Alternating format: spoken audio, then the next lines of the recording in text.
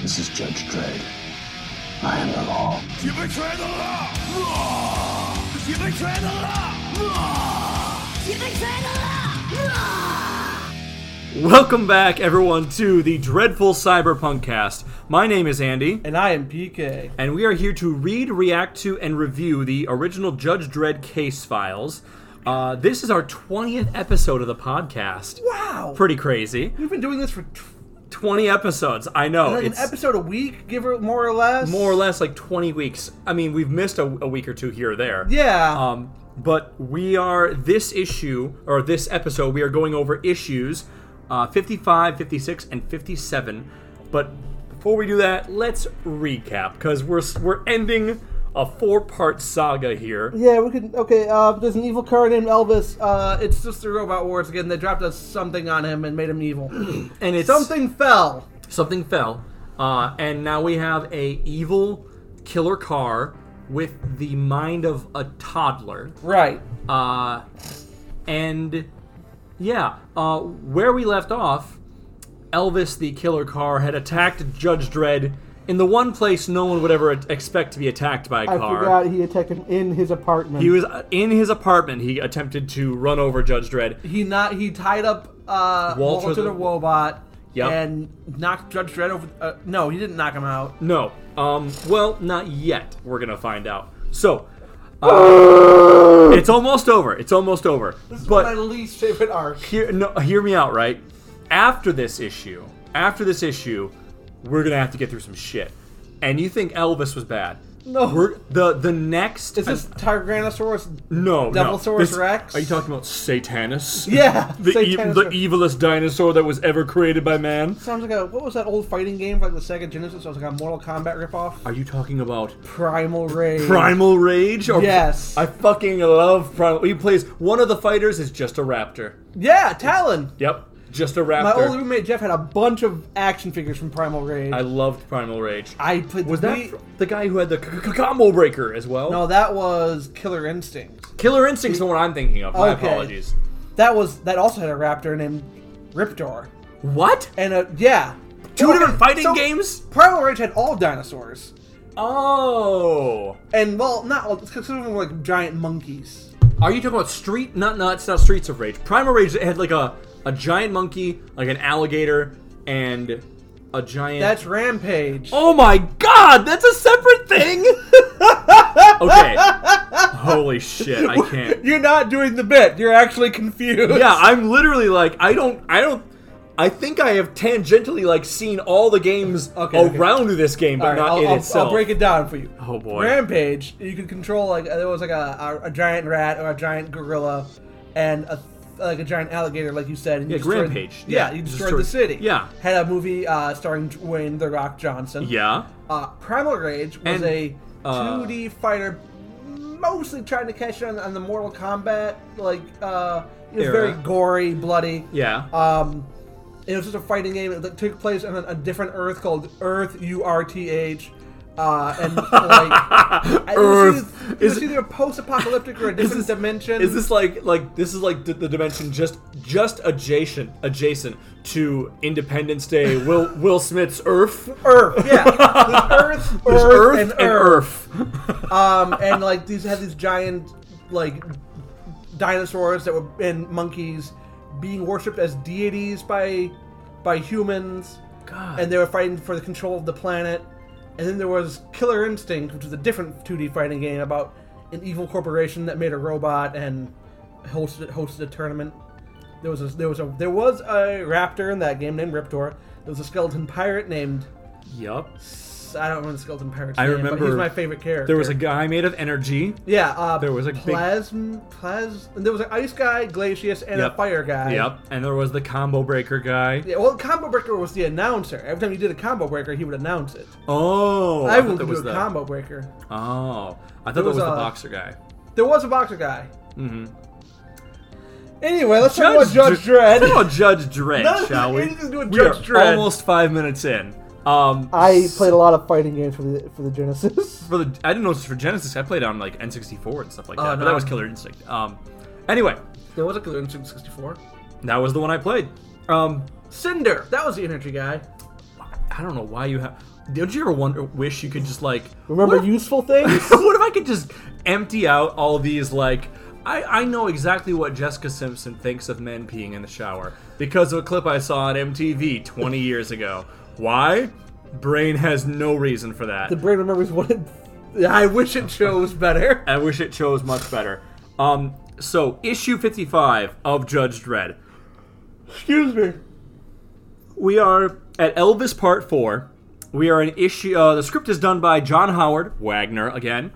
We've had him for a while. Had him for a very long while. He wrote all 4 Elvis parts, at least. Yes. Oh, I mean, he's been going the last, 20-some Which issues. gives it a nice cohesion. Yeah, it's we're seeing an actual evolution to Judge Dredd. Yeah.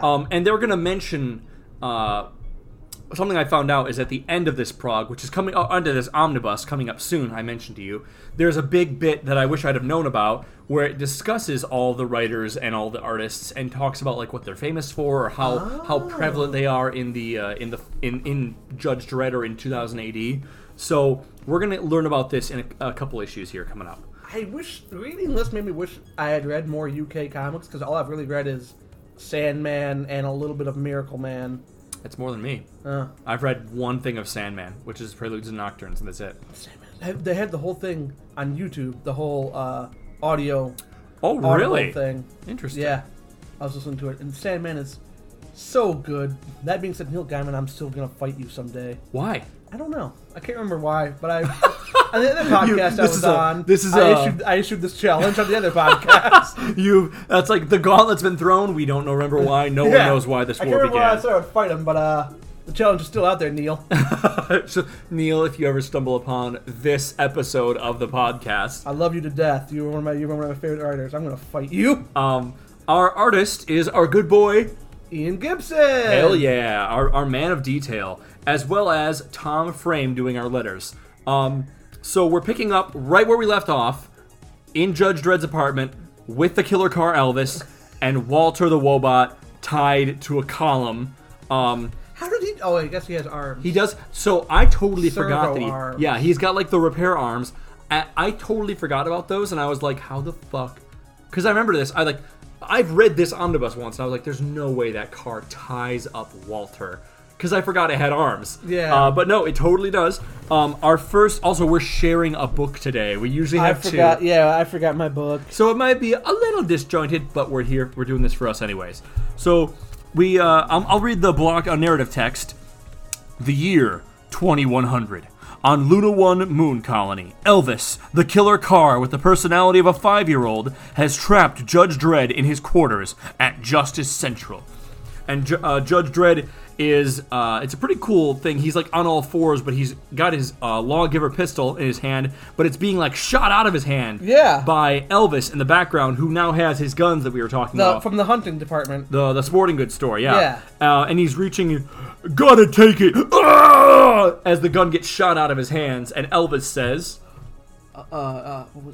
yeah. Too slow, Judge. Too slow, Judge. No smelly old human gets the better of Elvis. And now we have a big fucking multi-page thing of Dredd just being fucking flung across the room.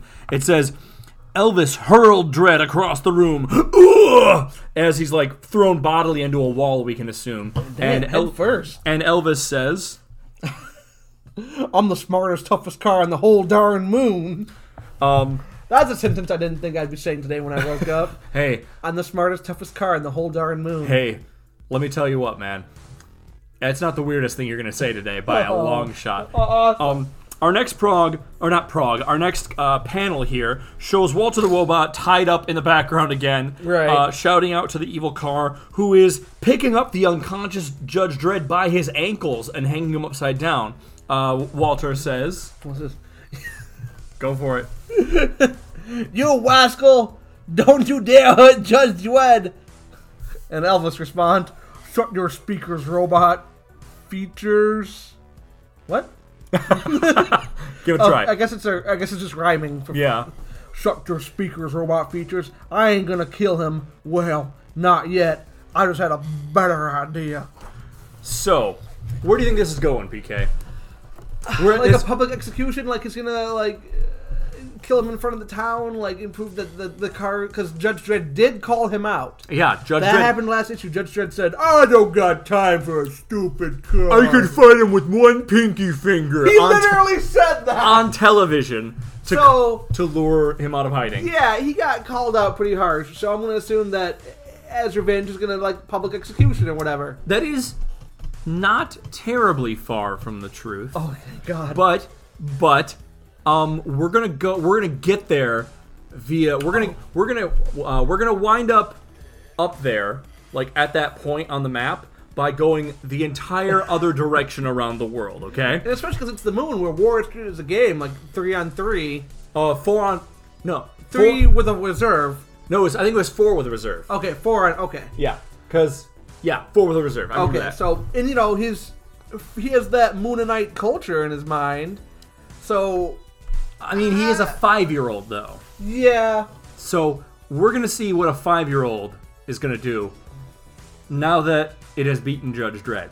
Okay. Our next panel, I'm gonna have you describe what's going on. It's a lot going on here. So I think that's Justice Headquarters. Okay, because it's got the big sheriff throne. Yep. That's all it is, just a giant throne. And Judge Tex is gesturing at Elvis, who is driving wildly up the hallway, not the road. Yep. As judges all have their guns pointed at him, except for these 3 who are just like, huh? What? What? 3 guys just not paying attention. Yep. As a car drives into their building.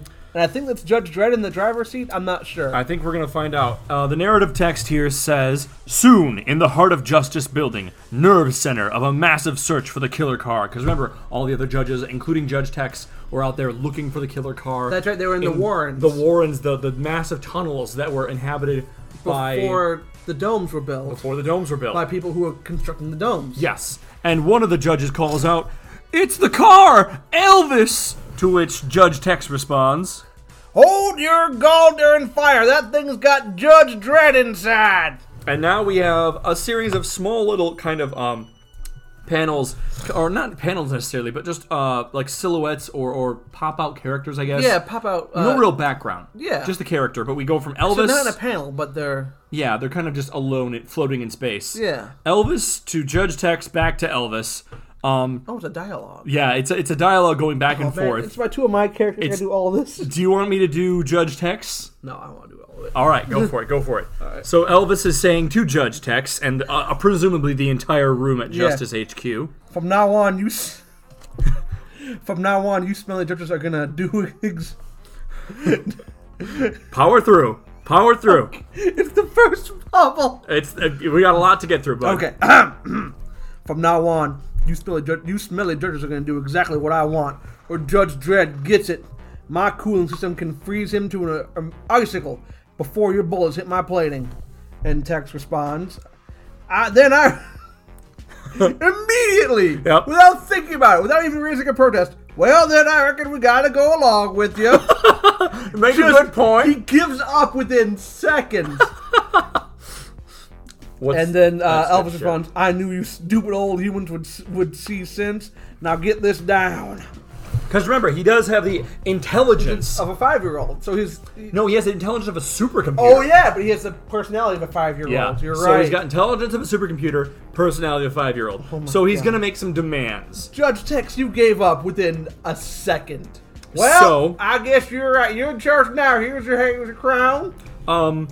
The next narrative block text is meant to transition us from where we are to the future, but it is narrated by Elvis. Okay. So I'm going to have you read that. So some time has passed, but it's about to pass. Yeah. First, I want lots and lots more toys. They'll have a big parade for me with bands and majorettes and clowns and songs about me and then we go. Yeah. And then we go back to the narrative text of, "An hour later, Dredd came round. The parade had started." They caved. That's my favorite narration I've ever heard. The parade had started. Like, Dredd came around. The parade had started. 2 hours later, the parade had started. And we see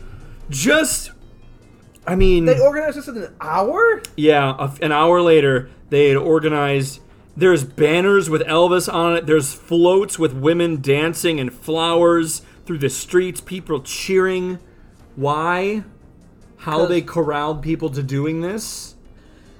Is there a line of judges behind these people pointing guns to their backs? Then they have their loved ones, like their kids, with a gun into their head. Keep cheering. Cheer louder. Dance. And we see Judge Dredd is in the cockpit or driver's seat, whatever you want to call it, of Elvis, which again looks like a futuristic Formula One car. Yeah. And he is saying, "You big-headed hunkerkin, how long do you think you can get away with this?" To which Elvis responds, "Forever and ever. As long as I have you, prisoner, no one can touch me. Then I'm going to have my own TV show." Did Elvis ever have a TV show? I don't think he had his own TV show. He was on TV a lot.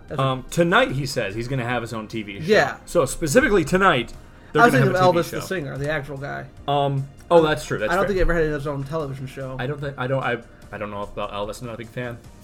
I mean, not a super fan. Same. I know, like, the bare minimum anyone would know about Elvis. Yeah. He had a bunch of movies. Yes, that's what I remember him from. So there's two small, like, little panels here. One is showing Dredd breathing on the glass inside of Elvis, and then another was him drawing something, right? Okay, so the dome is up. The cockpit has like a glass dome over it, which he can't escape. Right.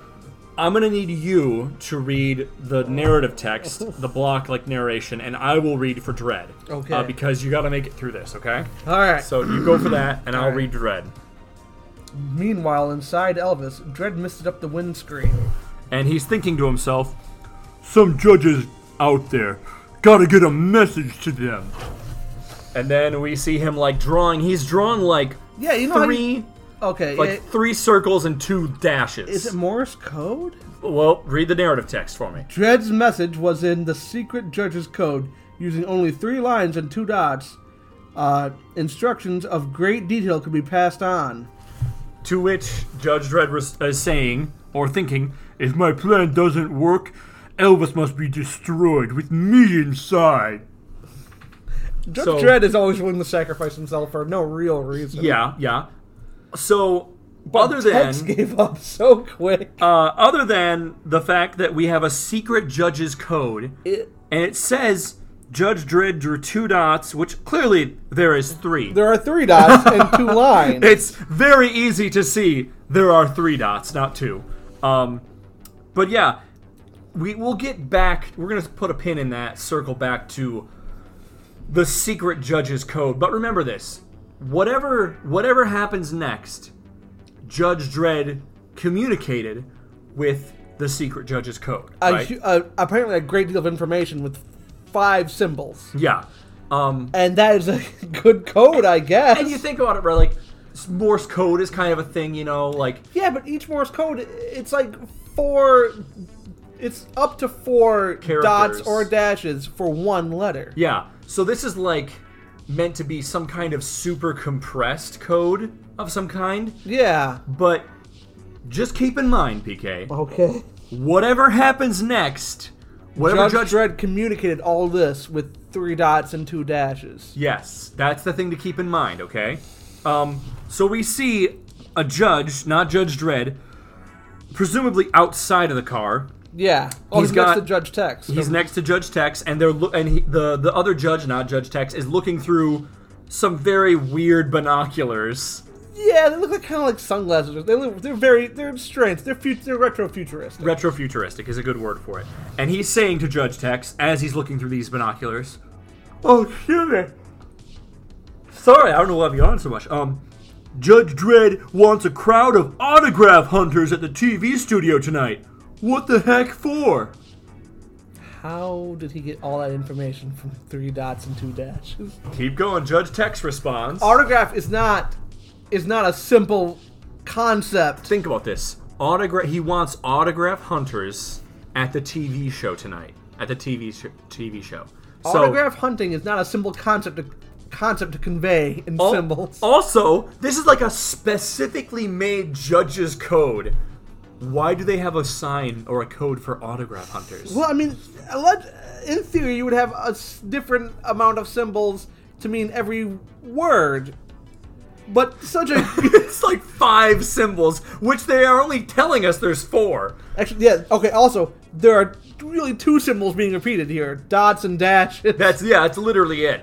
And the guy's like, circle. Autograph hunters. He wants them, dash, at the TV studio.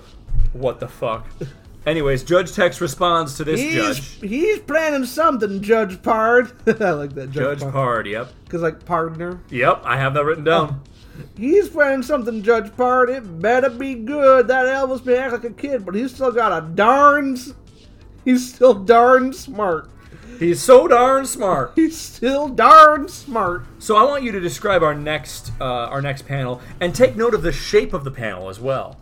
Oh, it's like a TV lens. It's curved. It's a square with curved corners. Yep. So we are effectively looking at a television screen, and the narrative text. I'll have you read that. That night, in millions of homes throughout Luna City. And now, if you'll describe what we're seeing on television, please.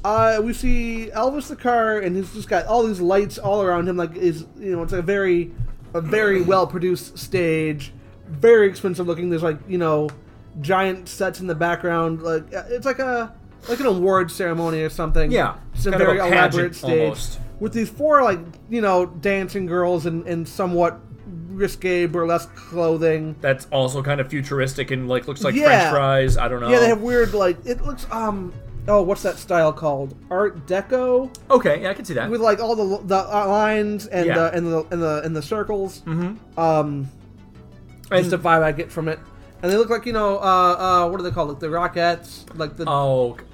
just like chorus girls Yeah, or something. chorus girls, basically. And they're all singing. They're all buxom, legs bare. Yeah. Low-cut tops. And low-cut tops, leotards. They're all singing to Elvis. Yeah. I'll sing for them because since you're going to be reading Elvis here. Yep. The girls are saying, "Who spread fear throughout the city? Who's so smart the law can't touch him?" And Elvis responds, "Elvis, that's me." He's singing too. A little musical notes by a little speech bubble. I don't know what song this is supposed to be. Who spread fear throughout the city? I don't know either. I think it is a play on some actual song, but I was not able to find out what. And there's no real way of confirming it. Anyways, our next panel, if you want to describe. Okay, so we have Judge Tex and Judge Pard. We assume. They look like they're up in like an observation. Yeah, the production booth. Oh yeah, I couldn't tell if they're in the production booth or they're watching TV. But no, they're at the TV studio. Yep. Watching from the production booth. And Judge Tex is giving him a glare. He's glaring back at Pard. Yeah. What's the narrative text say? It says, "The show went from bad to worse." Which is what we were hoping for, right? Yeah. He's got a little cane. Oh yeah, he's got Elvis has a little cane. Yeah, his little repair arms. I think it's Judge Pard who speaks first, or no? Yeah. Judge Pard tells. Oh boy. I'm gonna have you read for Judge Pard. What? You were Judge Pard last panel. Yeah. I'll read for Judge Pard then, but you'll need to read for Judge Tex. Judge Pard says to Judge Tex, as though he's delivering a message to him quickly, "Now he's making the council lick his tires clean." Ugh. Put a pin in that. We'll come back to that. That's nasty. And Judge Tex says to him, "I'm sending the autograph hunters like Judge Dredd. I'm sending the autograph hunters in like Judge Dredd wanted. I sure hope he knows what he's doing." And we see like a silhouette of a... Yeah, a silhouette of a crowd in the background, and they're like, "Elvis! Oh, Elvis!" Like, fawning over him. And that's supposed to be the autograph hunters, I imagine. Yeah. Turning the page, we have Elvis with his cane and a top hat. He got a top hat now! In front of a futuristic-looking television, kind of big television screen camera, recording camera. And there are just a cheering mob of people rushing towards him with, like, pens and notepads. Yeah. Clearly the autograph hunters. And some of them are saying, "I want your autograph!" "You're so great, Elvis! I just gotta touch you!" To which Elvis responds, "Huh? Autograph hunters? Gosh, I've made it. I'm a star. Step right up, fans. Who are these people? They might be fakes. I mean, he said autograph hunters. He didn't say they had to be legitimate autograph hunters. Who? How did the judges get these people? Volunteers. I'm assuming they're all volunteers. They don't have their kids right off camera. They have put out warnings about Killer Car Elvis all over Luna One Broadcasting. Some people love serial killers. I mean, people write serial killers like Charles Manson in prison and stuff like that. You know what? That's fair. There's a lot of crazy fucking people out there. And they're on the moon, too. Well, we're gonna look. Our next panel is pretty short, kind of like wide panel, but pretty short one, like a hamburger patty kind of thing. Yeah. And it shows Judge Dredd thinking to himself as he watches the crowd rushing around Elvis. He's thinking to himself, "All the car's video cells are looking outside, like a child who can't take his eyes off the cake. Now's my chance." Oh God. And I'm gonna have you read the narration text down there. Dredd. Please no.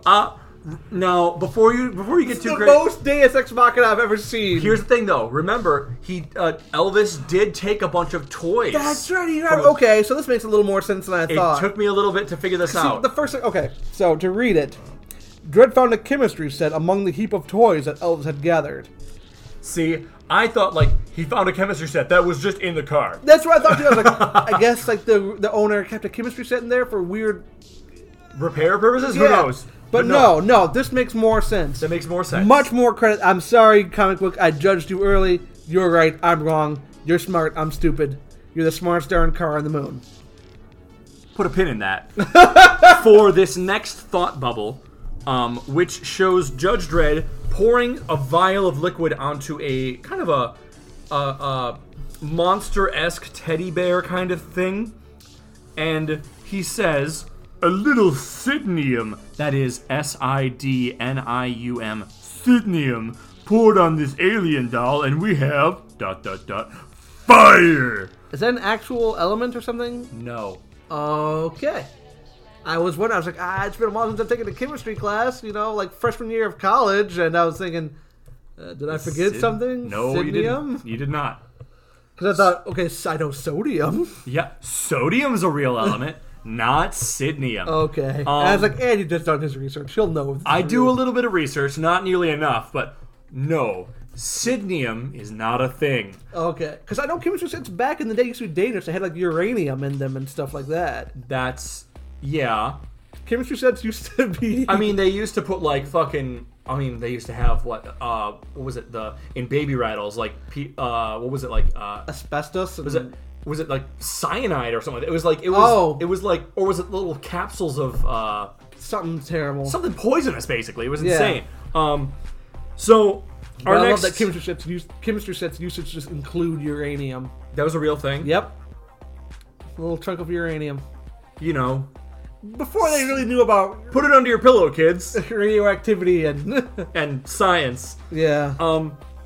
Our next panel shows Elvis just drowning in a sea of attractive women, Yeah. all with very 70s haircuts. All volunteers. Oh, we don't know that, but we're I gonna am assume. saying right now that judges would not kidnap their kids and hold a gun to their head right off stage. Go to that car right now, I'll kill your fucking son. Oh my God, Elvis, you're so That's great. too far for a judge. I'm saying that's not happening. We're winking very hard right now.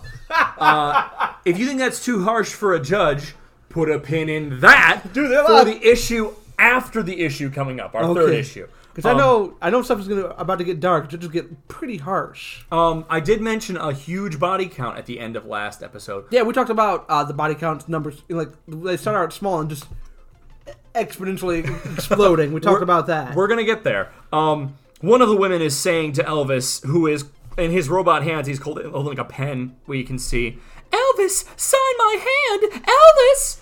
And Elvis is saying back to her, Hey, clear off a minute. My circuits detect smoke. So Judge Dredd has lit a fire inside.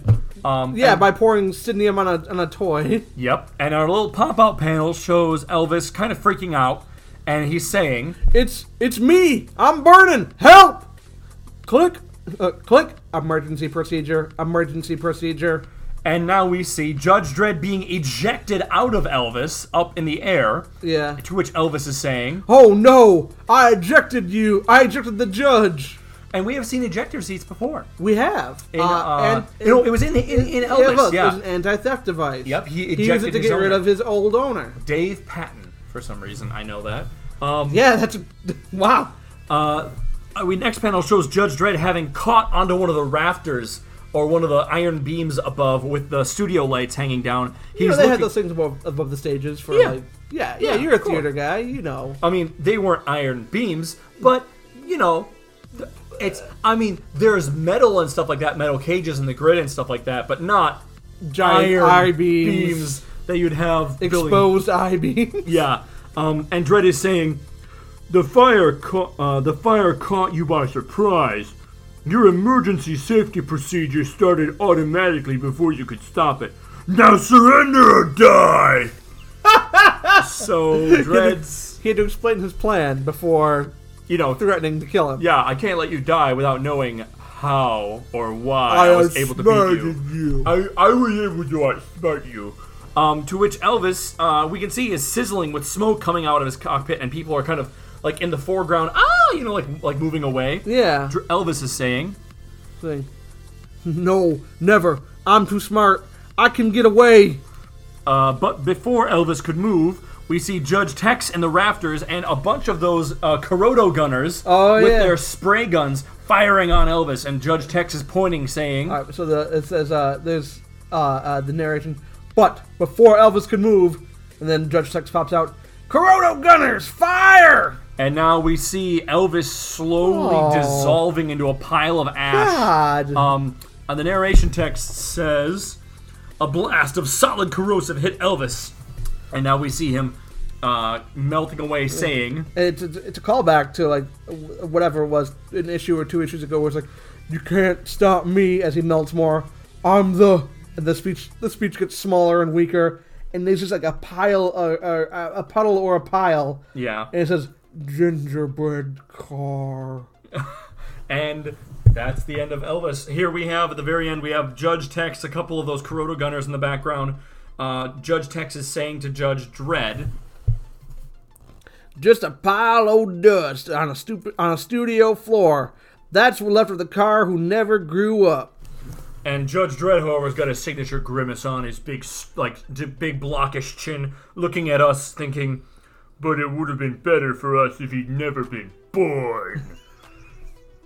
And that is the end. That's the end of the 4-part Elvis series. Issue 55. Yeah, so let's go over this, shall we? It's not as bad as what's coming. Oh, no, don't tell me that, because I wasn't super happy with it. There's a lot coming. There's a lot to discuss what's going on coming up. I'm very excited about it. But here we are, issue 55, Elvis Part 4. Our settings and places, we are still on Luna 1. Not for long, though. How long until Cursed Earth? Possibly 2 podcasts. Two podcasts. 2 podcasts. And we're going to go over probably at the Counting end of... this one? No. Okay. No. Okay, that's I think 2 podcasts will put us into volume 2, the episode. I can't believe we're getting to volume 2 of this shit show. It's actually gonna fucking happen, dude. I can't believe we've done it. Hey, I never thought we'd get there, and we're very quickly approaching unknown territory for me. Settings and places. Judge Dredd's apartment inside of Justice HQ. From there we move to the Heart of Justice building, which is an interesting name we haven't used before. Yeah, we've heard Justice Headquarters and Justice HQ but and we've never heard the Heart of Justice. Justice Building. And then unless we have, we just kind of tuned it out. I don't think I've written that down before. The Heart of Justice. And then we end on a TV set. Yes. Of which TV set we don't know. No, well, that doesn't really say. Was it Moon City TV, MC TV? We have but I think Luna City TV, LCTV, was a channel, but we don't know if this is that channel or not. Okay, so, you're right. Characters that we meet this issue for the first time. Judge Pard! He lived! One of the few judges who doesn't die after being named. Guessing his name is short for Pardoner. Yeah, you see the Old West and stuff like, okay, Pard. That's a thing. Also, that's a thing, right? It is. Also, the reason I know that is because I'm currently playing the expansion for Monster Hunter Iceborne, and the handler character refers to you as Pard. The serious handler, that's right. Yeah. So that's a thing. We also love Monster Hunter. We are big fans of Monster That's our Hunter. next podcast. Oh, please. I can't do two of them. Items and technology of note. For some reason, robotic cars can reduce their internal temperature to sub-zero levels almost instantly. Or maybe it's an empty threat. I don't know. Yeah. I don't know what purpose that would serve. It would have put out the fucking fire. Yeah, it would. Which he never bothered to put out. Yeah. If he just put out the fire and ran, he might have lived. This is true. If he just well, maybe he was distracted because of the... Yeah, okay, so that was part of the plan, was to distract him with the autograph seekers. And then the fire procedure kind of initiated on its own. That kind of makes sense, I guess. But it's a computer, like, millions to billions of, like, reactions per second or whatever. Yeah. Actions per second. You would, you know what, it's a comic book, Andy, and I'm thinking too hard. You want to talk thinking too hard. Give me until the end of the next episode. Okay. Or end of the next issue. Items, technology, also a few questions about the chemistry set found inside of Elvis. We bring this up, assuming it was a children's chemistry set as part of a toy. Why does it include a corrosive/combustible element inside of it? Yeah, he pours Sidium on a normal-looking stuffed animal and it catches fire immediately. Yeah. You know what stuffed animals are made of? Cloth. Yeah, you know what else is made of cloth? Everything. It's like, why? But you made a good point that, like, the old chemistry sets were super unsafe. Yeah, and that's probably a joke or a play on it, obviously. Probably, because I'm talking about chemistry sets before the 70s, like 50s era when it was a, science sets or whatever. Science! The future! Yeah, so that might be like a little flashback to, like, remember when these toys were extremely dangerous? And now we're looking back, remember those toys were extremely dangerous? Also, on that same note, talking about the chemistry set, what the fuck is Sidnium? Is this a new element that was discovered after the Atomic Wars? And if so, why would it be included in a child's chemistry set?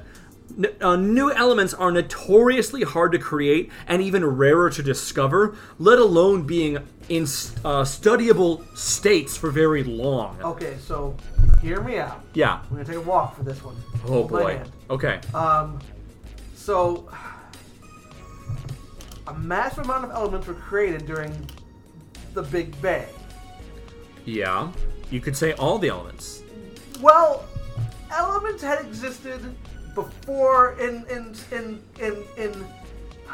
packets of gas in space. We had, because the periodic table of elements has those weird two lines. Yeah, those are like human-made elements that exist in. That's what I was referring to. Yeah.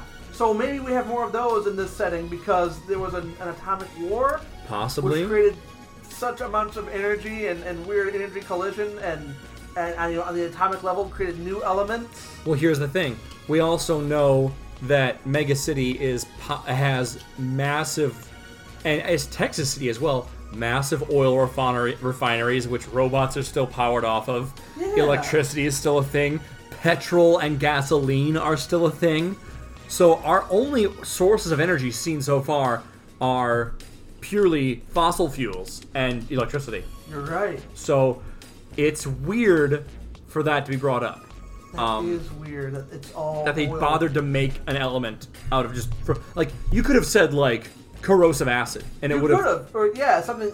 I can't think of an element that sets matter on fire instantaneously. Instantaneously, I don't know, but like literally, you could have used a car lighter for this. Yeah, like if there was a lighter in, it was just. It's one of those things like, why did they bother doing this? I don't know, but we're reading too far into it. But now we have a new element, which is it's something you like. It's actual world building. This might come back, Sidium. No? No. Well, maybe later. No, never. never and never again. I couldn't even find a Google result of it. No.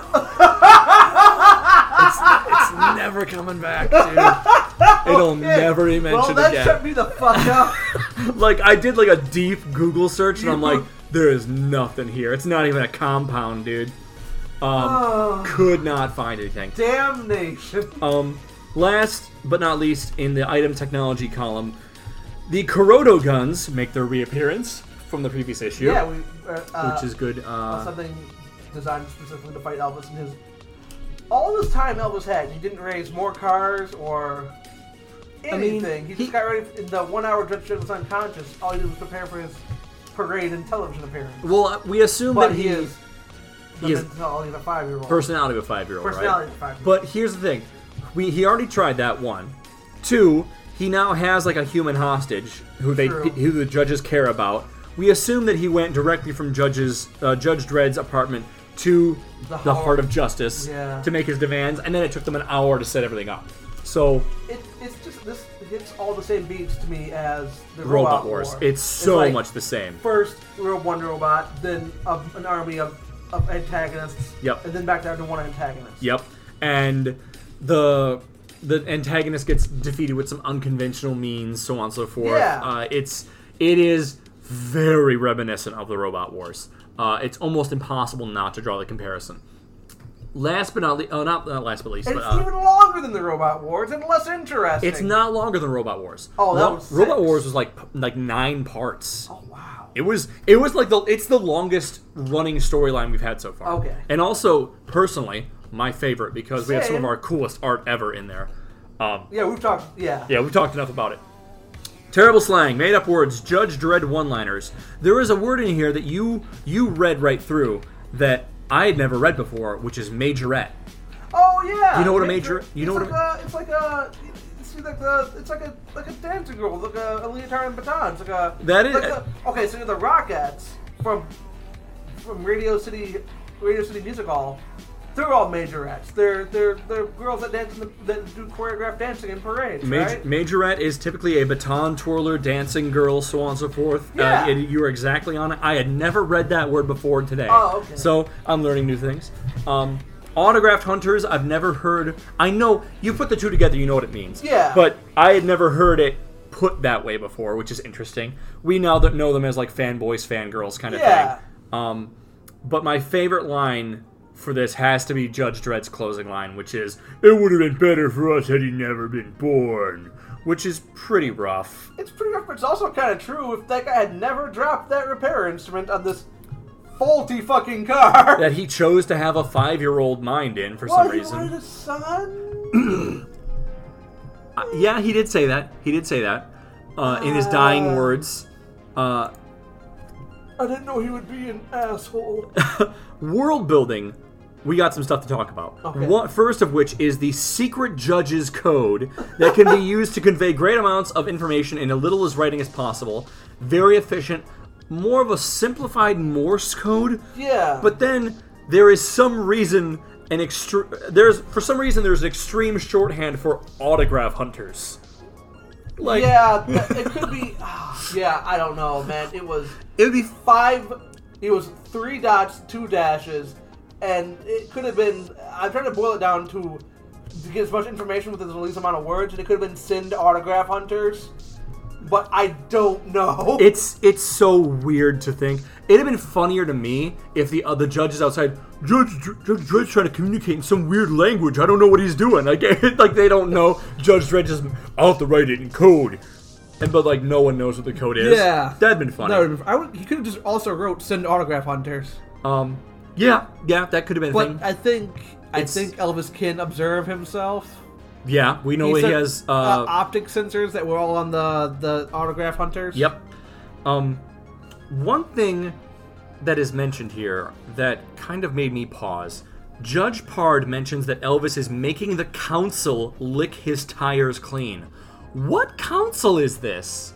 I don't. It was We- Is there a council of judges on the moon? We have yet to see any governing bodies in the Judge Dredd Megaverse, which I'm referring to it as because I thought of Mega City Megaverse. Other people have referred to it as the Thargian universe because it's from Tharg's Future Shocks. I like Megaverse. I don't know. I'm gonna coin Megaverse. Patented. Don't steal that. Patented. If you steal, you will be banned from the channel. You will be reported. There's 40 of you. It's okay. We have yet to see any governing bodies in the Judge Dredd Megaverse outside of the judges themselves. That's true. The judges are police and government. However, there was a mayor early on whose son got kidnapped by the Brotherhood of Darkness. There was a mayor of Mega City 1. But we don't know if it was mayor of Mega City 1. It just said the mayor's son, and that was all the detail we got. There was a guy named City Father Washington. Oh, there he is! And that was the other guy who we heard about. But who knows how any of this is run or by whom. We don't really know what government is left of the United Cities of America. So, okay. I did some reading at one point in time before the podcast. Okay. And I know that there was a governmental body and the judges replaced them. And I know something. It was okay. So it's like trying to hold the water in your hand. It's kind of leaking out. Stuff I read years and years ago. I will say this: I remember, not in this omnibus, but the next one coming up, during the Cursed Earth saga, Judge Dredd. I'm not going to explain how.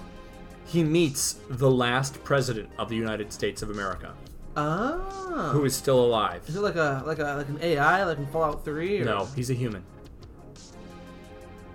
Okay. I guess this is a fucking I am pretty sure in that episode it gets into more detail about the history of the governing body of the United States of America. But yeah. I remember very little other than he meets the president. Okay, because I remember something vague about the Chief Justice. I also remember something about Judge Dredd being a clone of the Chief Justice, him and Rico. Really? That's where the genetic material for them came from. Oh, like they use the Chief Justice's I think DNA? The current Chief Justice or the first Chief Justice. Something like, I don't... Maybe we'll find out. Yeah. This is stuff I shouldn't know yet, but I know through osmosis. Yeah. One thing I will... Stuff that I thought was interesting about Judge Dredd. Stuff I cannot wait to get to instead of an evil fucking car. Hey. I will say, this episode of the podcast, we're gonna see Dredd being, I would argue, the most Dredd he's ever been. Okay. All right. So that's a promise I'm making to you. The Dredd I'm familiar with. The Bash, who's like, gaze in the fist of Dredd. That dude, or the guy who's like, he saves a woman. Another famous panel I just know from osmosis years and years ago, and like this woman comes up and hugs him like, you saved me, without even looking. Goes, public affection, 2 months. Are you serious? Yeah, something along the lines of that. It is illegal to show public affection. That's hilarious. Yeah, or like unwanted public affection or something like that. Sexual harassment. Yeah, it was like 2 months. That's like, pretty fucking good. Like sentences her right there. We're getting close to that. Last but not least for world building, the Wild West element has certainly diminished these last few episodes. Oh yeah, we're on a TV studio. Yeah, I mean, we've gone from saloons and flapjack houses. There was a flapjack with Wowena and her owner, Old Widow Spock. Widow Spock, that's what it was. I was like, I knew it was Old Widow Gertrude or something. No, it's Spock. So we've gone from flapjack houses and saloons to like basically Mega City on Luna 1. Yeah, Luna 1 is just Mega City 1, but on the moon. Yeah. The Wild West themes have long since kind of gone by the wayside, which is interesting. And that was kind of the most interesting part of the moon. Now it's just more Mega City 1, but on the... I wonder if at one point they were like, we just want to write more Mega City 1 stories. But... honestly, I think Mega City 1's more interesting, to be fair. Yeah. And we're going to learn more about it when we go back there very soon. So yeah, there's like a tier system for me. So at the very top, the most interesting for me, Mega City 1. Yep. Then Luna City 1 when it's Old West flavored. Okay. And then Luna City 1 when it's just Mega City 1. Without Without any of the interesting stuff like the mutants or the whatever. The history. We're missing the history. We're missing the history. Yeah. Because we already know the history because of Mooney. Mr. Mooney. Yeah. Yeah. So we kind of got all of it exposition dumped in one episode, really. Last thing on the list, death count. Elvis, the killer car, is the only casualty this issue. Even Judge Park lived. Yep. Melted by Corrodo guns on a TV set. What a world.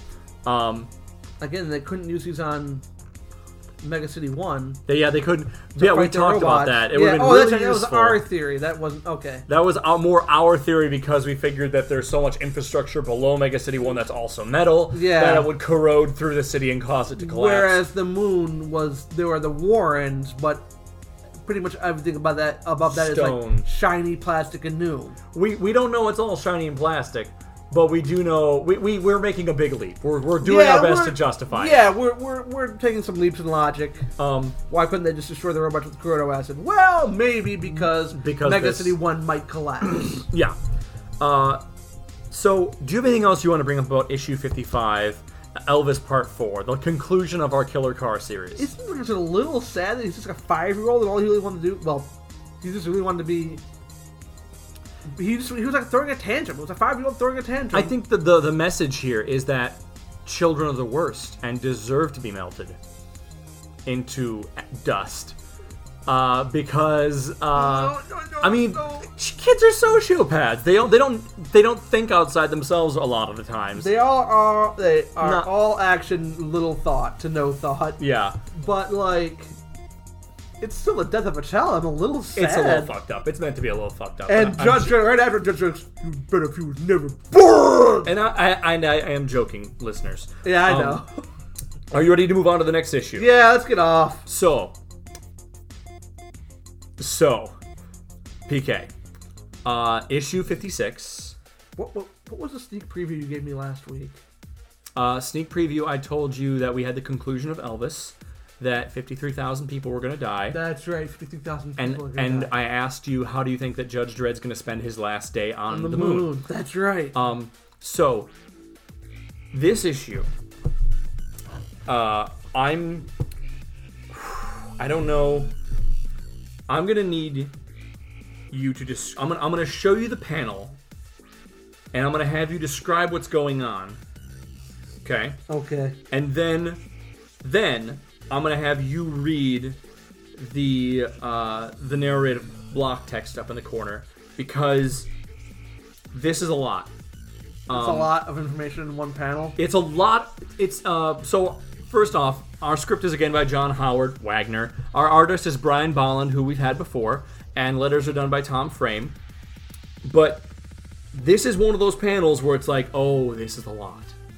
Okay. Right. And then you're going to have to read 3 sentences. Oh, no. That really are going to be hard for me to wrap my mind around, okay? Okay. So, take a look. Describe for me what we have going on here. Like, what do you see? What's going on? It looks like a space station. Yeah. Or I can't know if it's a space station or if it's like skyscrapers. These sideways buildings. These sideways. Yeah. Okay. This is like a big space station here, and these. Oh, and it's like okay, so it's like this. It's like these are like giant ships docking to this circular space station. Yep. Which has a bunch of massive tubes going down out of it, out the bottom. Okay. It's almost like a space needle, but actually in space. And they have these gigantic, really long, rectangular long ships. Yeah, big frigates kind of thing. Docking at it. Yep, and there's dozens in the background. There are also just behind the 4 docks, there are just dozens circling around it. And on the sides of these ships, it says oxygen, 50 oxygen board. Oxygen board. 4 oxygen board. Now 101 oxygen. Okay. Now I'm gonna have you read the narrative text. The year 2100. Each day, huge astrotankers arrive at the docking bays above the domes that cover the Luna 1. Their cargo, oxygen. So. Okay. Humanity. Can you paint me what does that mean, PK? They fill ships.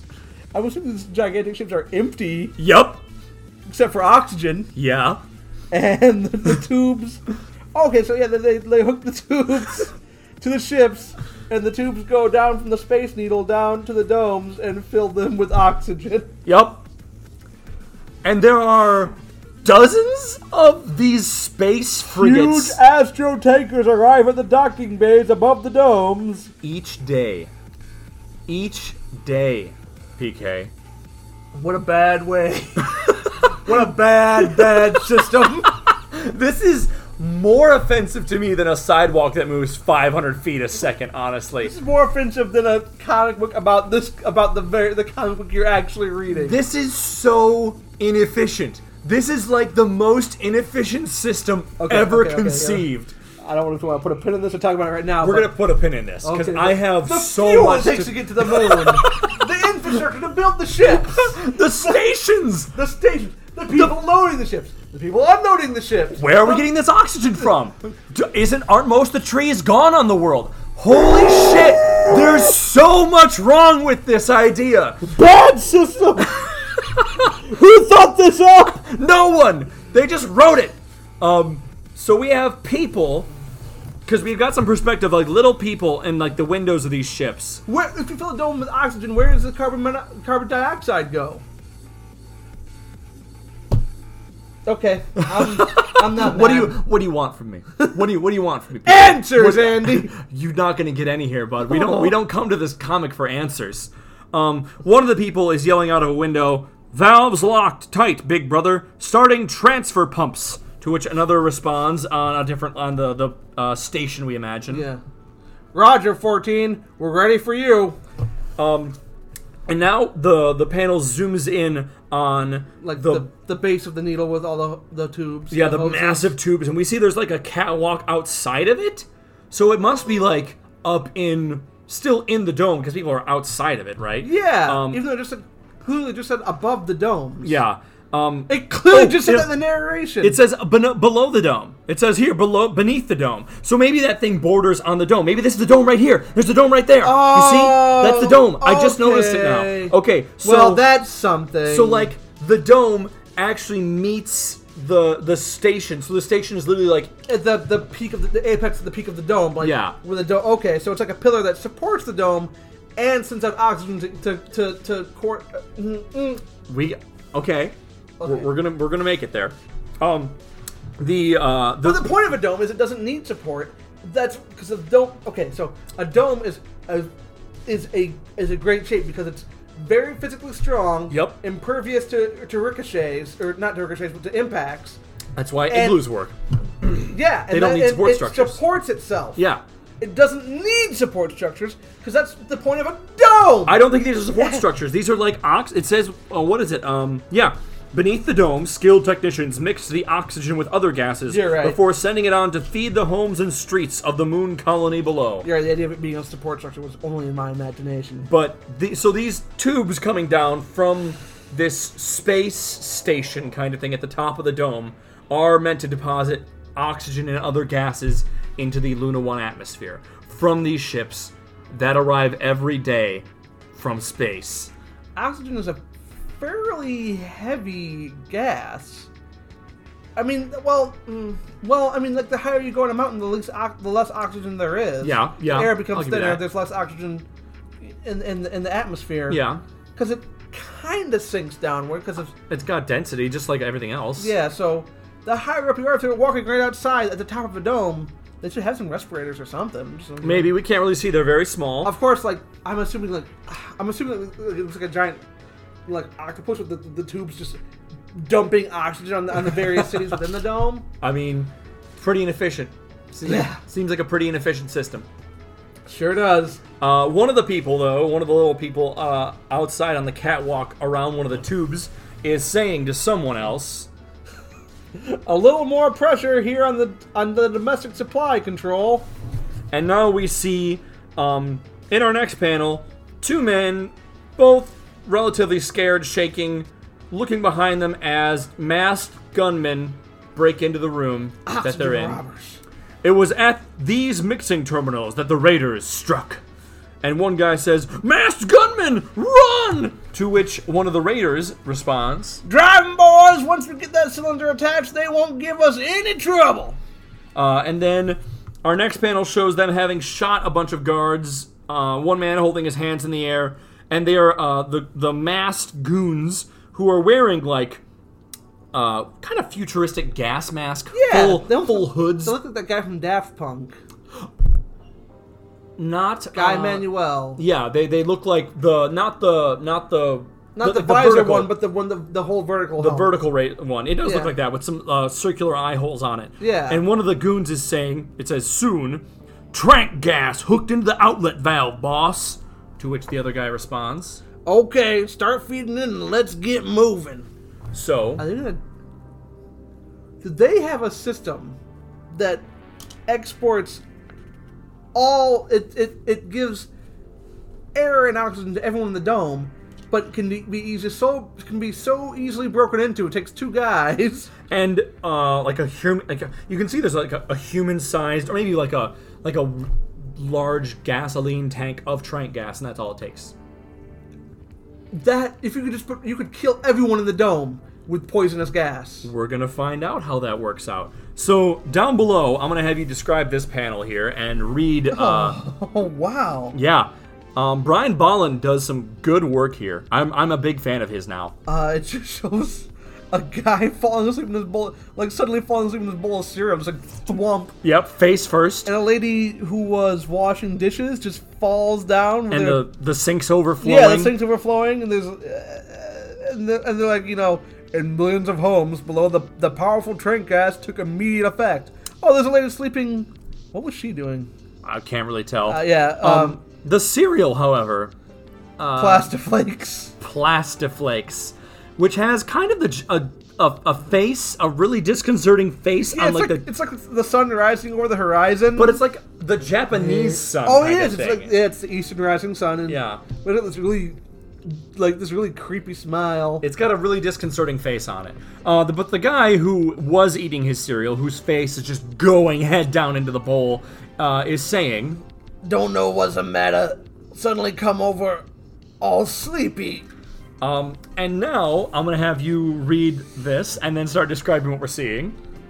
And in the streets there was chaos. And chaos is like leaping off the fucking like square block panel. And it just shows car crash after car crash. Oh my god! Yeah. There's a person walking their baby across the street getting hit by a van. Yep. It is. And there's like people falling asleep on the sidewalks. This guy looks peaceful. Look at him. Yeah. He's got a little guy leaning on his shoulder. But clearly, I didn't think about this. The fact people are falling asleep at the wheel. Like, yeah, that's dangerous as fuck. What was that show? Everyone got like a sneak peek of like 5 months into the future, but everyone fell asleep at the same time, and like hundreds of thousands have died. Are you thinking of The Langoliers? No. By Stephen King? No.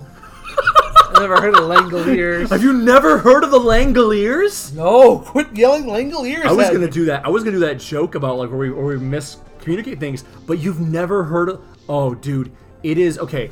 So Stephen King has written some good books. I haven't read that many of them, but I've seen enough of his movies. Langoliers is like the worst. It was made into a movie. We have to watch it sometime. Okay. But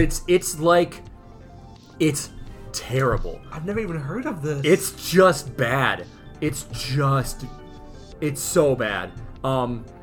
Yeah, I know of it because I watched it once on TV, and then I watched the Nostalgia Critic. The Langoliers.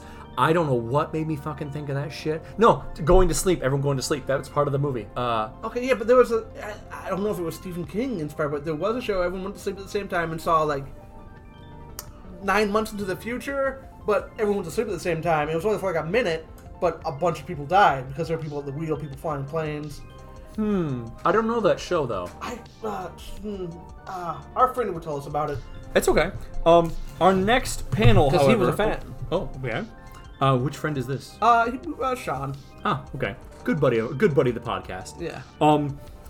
Our next panel is a little small, and it shows the 4 gentlemen with their masks still on, riding in like a flying car, we can assume. Yeah. And it says the hoods moved in. Man, oh man, did you ever see anything like it? To which one of the guys says, "That trank gas should keep them out for hours. Grab everything you can before it wears off. And I'll have you describe the panel that's coming up next.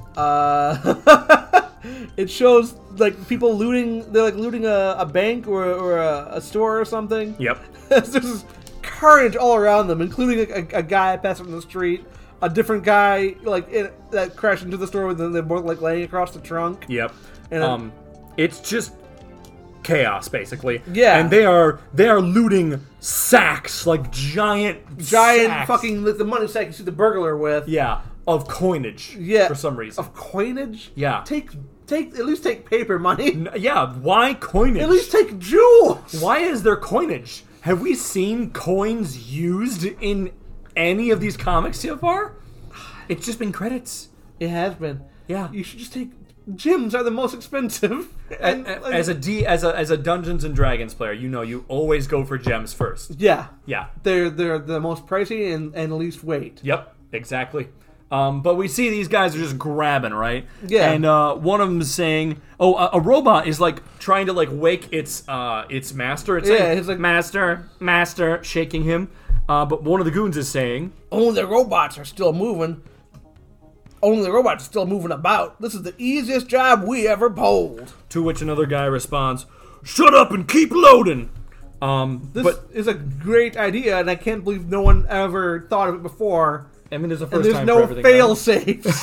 Oh, don't worry. They're going to get it all under control. Our next panel, though, is really cool. I like it a lot. It shows the couple of the goons looking out into the sky, and in the background, way in the back, are the hovering, flying bike judges with, of course, Judge Dredd going to be in there somewhere, right? Right. One of the goons says, "Look, judges! Should have known they'd still be around."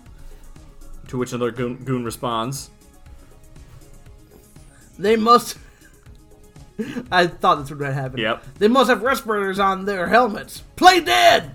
which is a smart thing. That's what I would do. That's- if everyone's asleep, pretend to be asleep. Yep. I mean, it's literally the plot for, is it Octopussy?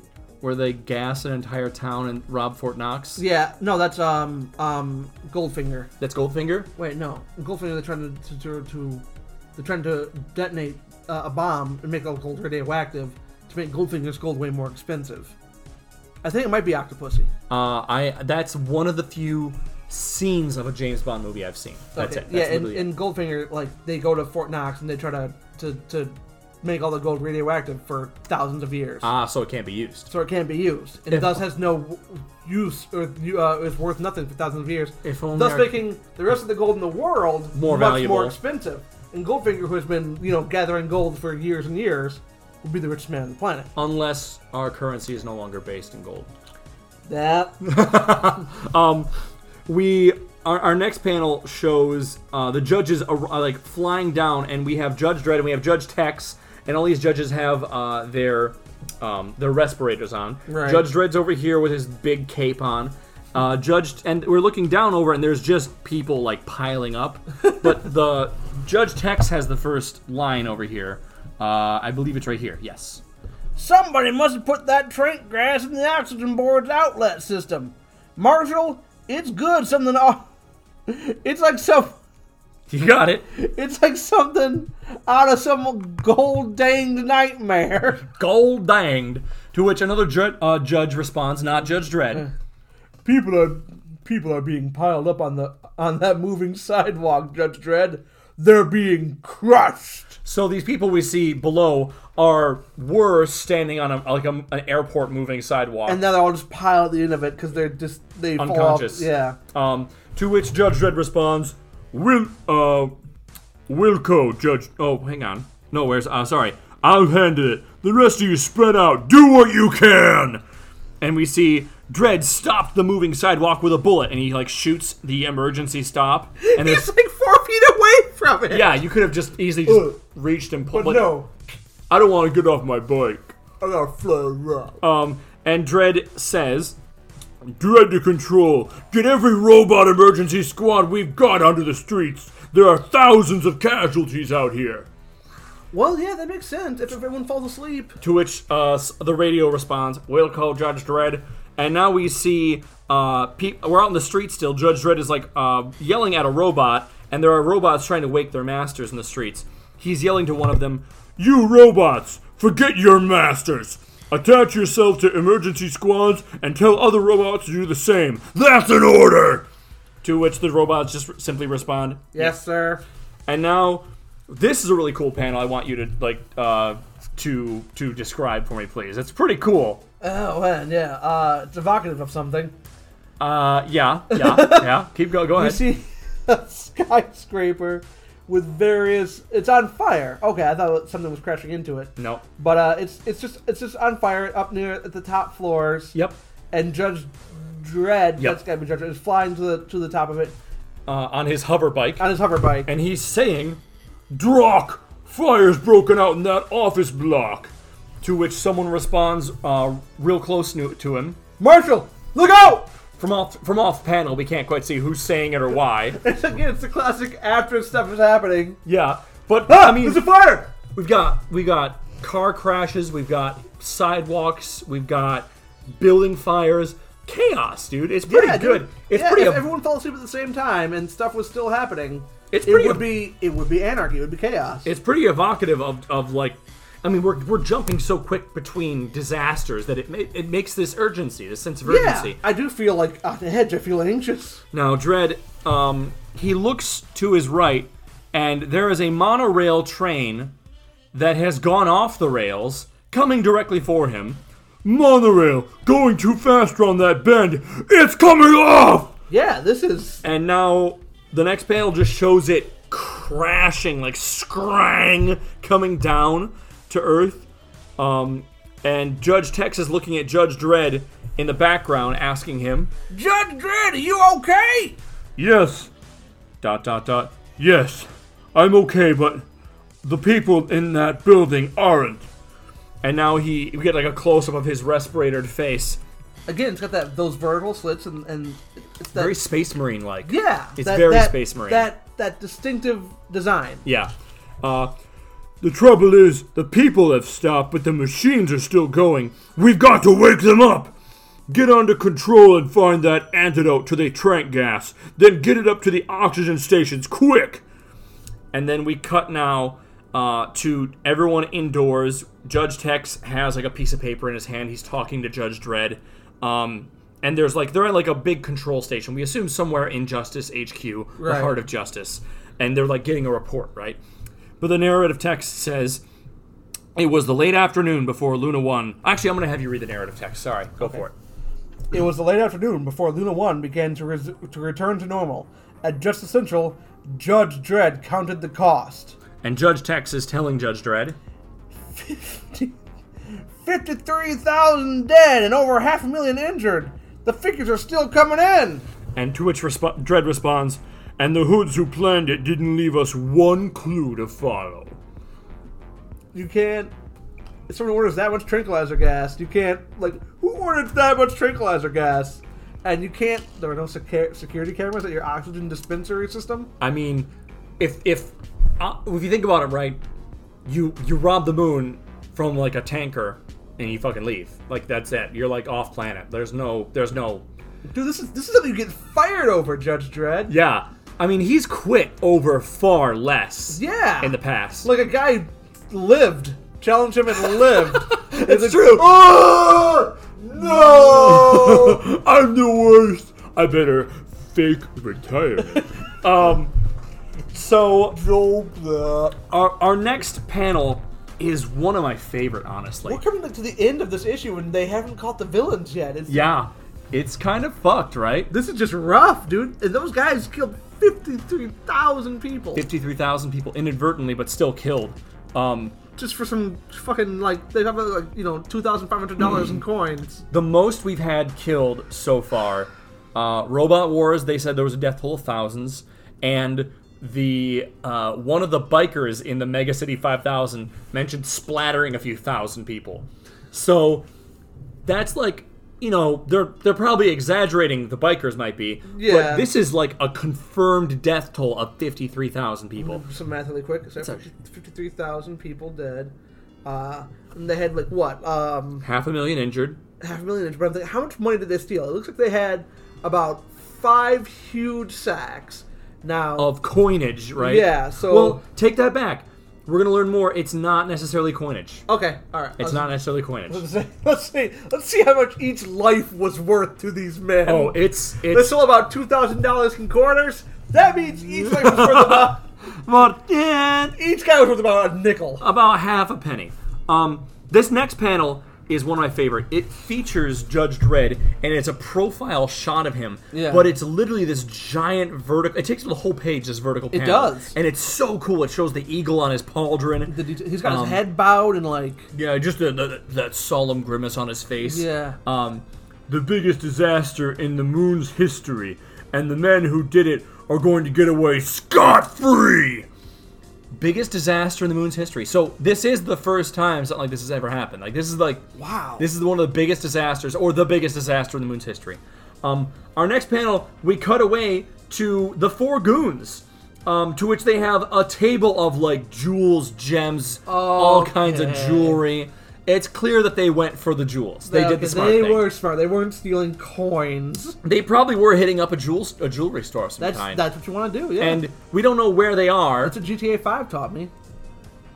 GTA 5 you can rob. Oh yeah, I guess jewels Like are more. the first heist in the single player. Yep. You rob a jewelry store. Yep. Yeah. And they also use trank gas to knock everyone in the jewel store out. This is also true. I remember that. Wonder if they got that from Judge Dredd. Our narrative text, however, leaves a little bit to be Desired. desired. The art is great, but the Well, it's not that the narrative text is bad. It's that you'll see. all right. And it's not that long. Narrative text says, at that moment, in another part of the city. So the goons stayed on Mega City, on Luna City 1. They didn't Yeah, leave. you hide. Maybe getting a spaceship was too high profile. Yeah, you don't want to leave the moon right after. Well, there might be a bunch of people leaving the moon right after a disaster, so it might be a good time to do it. But you also want to lay low for a little bit. You Let don't the heat blow over Yeah, just for a minute. Okay. And hide where they least expect you. Right. under their noses. Hide in the bank where you committed the crime. That was Inside Man. That was a movie. That happened. Never saw that movie. Oh, it was a Spike Lee movie. It was okay. Okay. I think the only Spike Lee movie I've ever seen is Do the Right Thing. Oh, And I 25th watched- Hour is the best Spike Lee joint. Really? Yeah, I highly recommend watching it. I'll have to check that out sometime. But these goons are all like, one of them is like pouring his finger, like pouring the jewels through his fingers. Well, yeah, that's what I would do if I had a pile of jewels. I would definitely just pick them and like drop them on each other. Another guy has just his arms thrown wide, gawking at this giant pile of treasure. I'd wear Woohoo! We're rich! I'd wear every necklace and ring I could get my hands on. Oh god! And the boss, it seems, is taking off his gas mask while another guy locks the door. They're presumably like just arriving home. pretty Yeah, much. with all their boot. And their booty, and the boss is saying to one of his mooks, Lock that door, Lunk. We don't want anyone bursting in on us while we're counting the loot. and he continues in the next panel. It's the biggest killing that's ever been made, boys. And the beauty of it is, no one can ever touch us for it. To which one of the mooks or lunks responds, "The view phone! Quick, cover the loot!" So we see like a bleep as like a television phone. or like a video conference phone. Yeah. I think comes up, and a robot comes on the screen, and the four men have now like a blanket over top of most of the treasure. Right. And they're standing in front of it, arms behind their backs, very innocently. And the robot has the words "oxygen board" printed across its chest, which, if you recall, was written on the outside of the Strato station or whatever that was pumping oxygen down.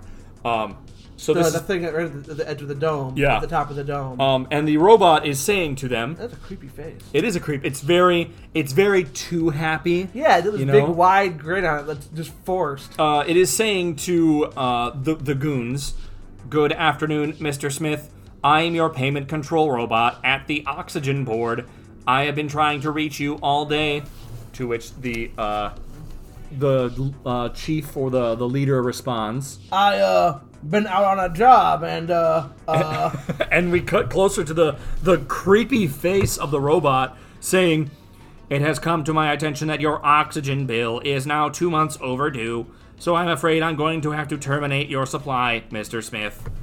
To which he responds, Terminate? You mean cut me off? But you can't. and now we see the oxygen. There's an oxygen board like vent. There's like a vent, yeah, on the wall. And all the guys are looking up at it like, kind of like really worried, and the robot is saying, I can and I will, Mr. Smith. The air in your rooms is now being extracted through the oximeter.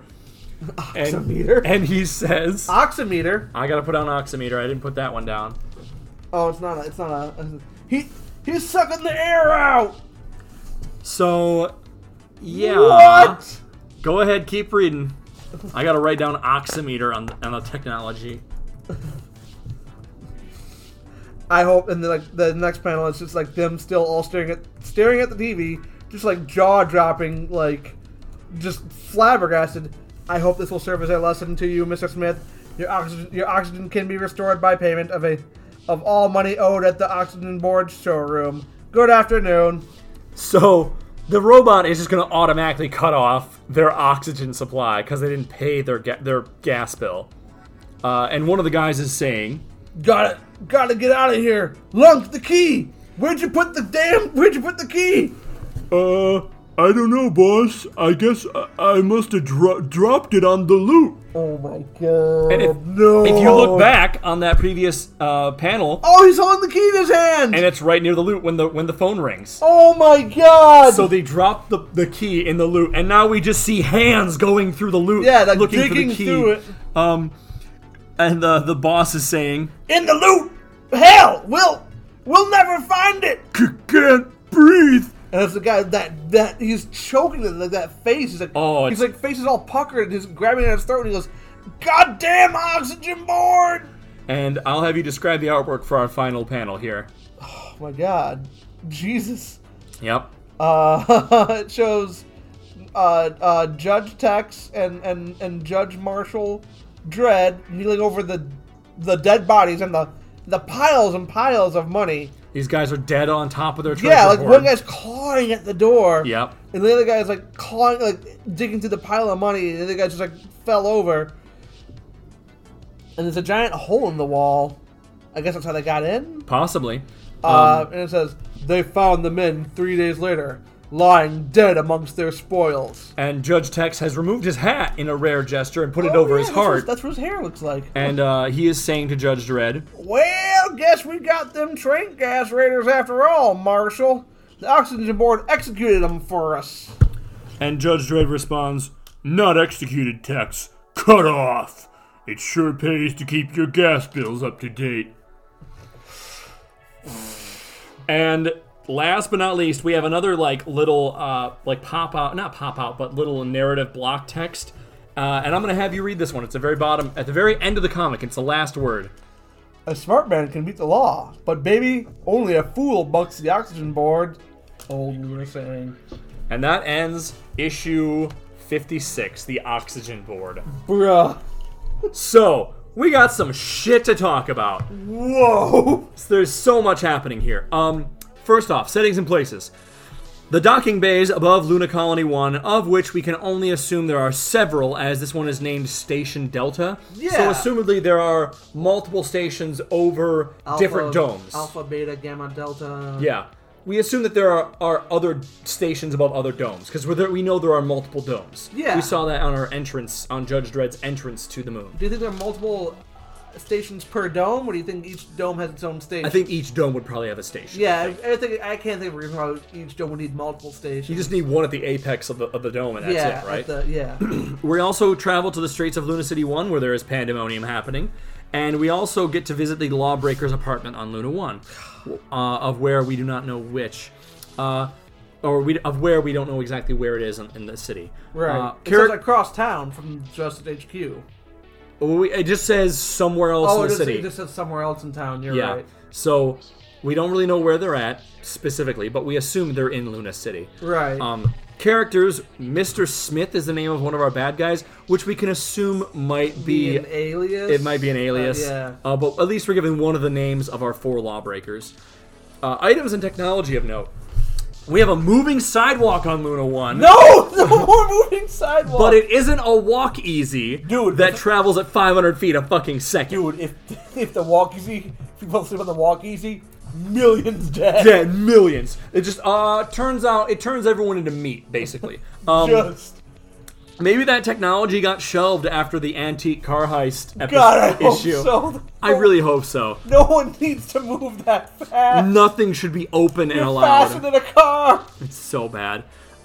We also The G-force alone must hurt. we've gone over this, PK. We're assuming it's not.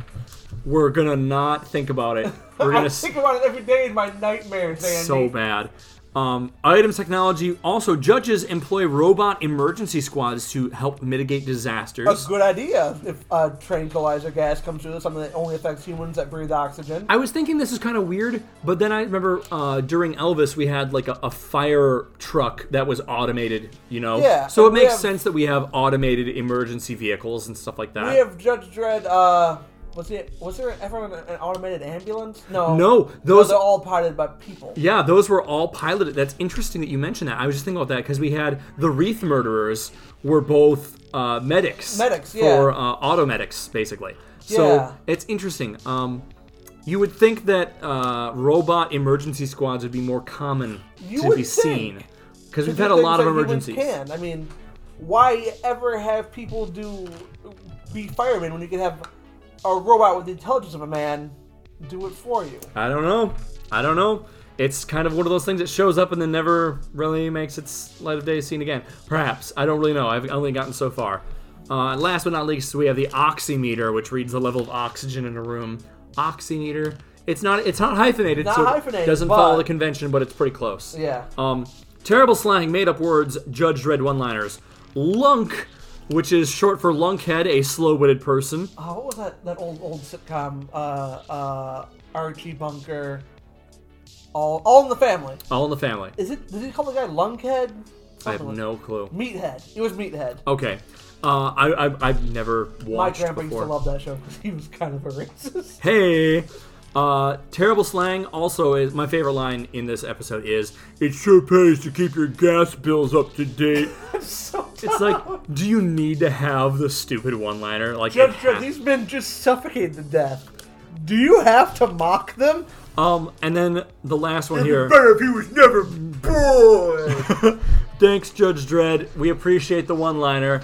You're welcome. And then a smart man can beat the law, but baby, only a fool bucks the oxygen board, which is like it's kind of an old westy sense. Oh, baby, no one bucks the oxygen. Yeah, baby, no one. Yeah. It's kind of a western, but yeah. not really. So it's interesting that they would have it like that because that's more. I think of like the old Superman cartoon. Like there was one episode of the old Superman cartoon where there was like a crossover between Superman and Batman before Justice League. Oh God! And like Lex Luthor and the Joker were no, I'm getting episodes confused. But there was an episode where Joker inherited like $1 million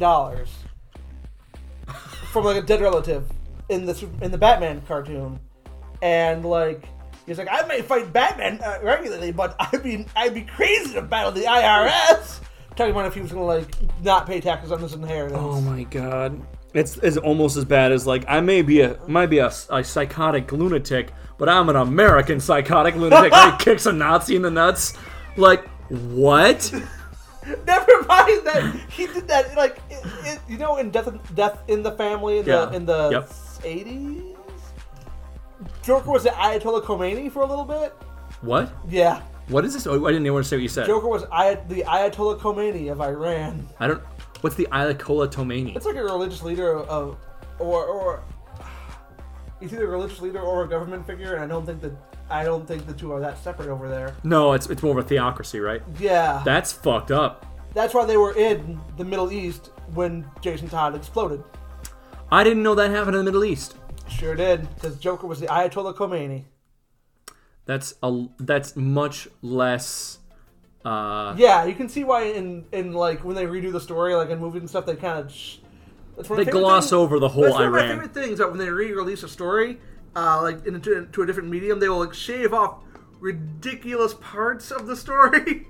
Like Peter Parker wrestling a man for money and in an amateur wrestling contest. Yeah, just like you take a famous story and you adapt it, like Death of the Family or Death in the Family. Death of the Family is a different story, but you just and like Death and Return of Superman, they're gonna get rid of because in the animated version, in the comic book at this point in time, Lex Luthor had de-aged himself young somehow, and had like long flowing red hair. Oh my god! And was like muscular and was pretending to be his own son.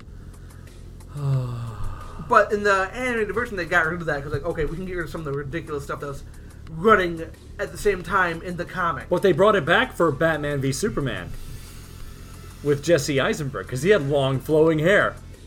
Yeah, but it was. Trust me, you look at this Lex Luthor. You look at Lex Luthor in Death and Return of Superman, and it's much worse. He's like wearing this pirate blouse. Oh, like Fabio? Yeah, he's like chiseled. His hair goes like down to his ankle, like his knees. Oh no! And he's like he had somehow de-aged himself and was pretending to get out of crimes that he committed. He was pretending to be his own son.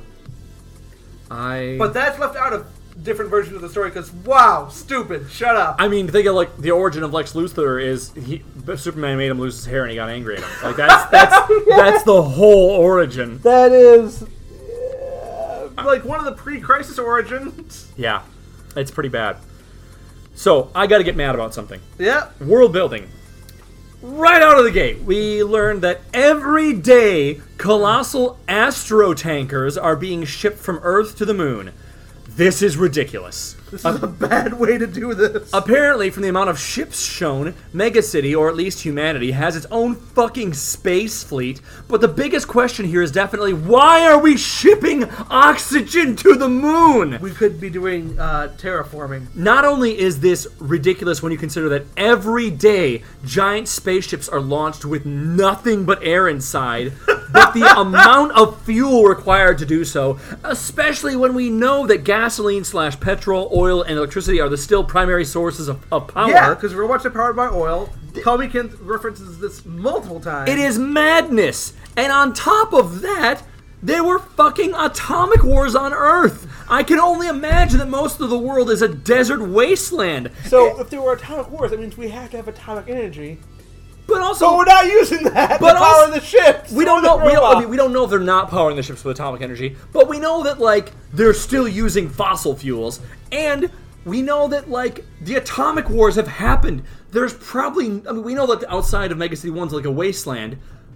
Air is a precious commodity. Yeah, we're just sending it to the moon.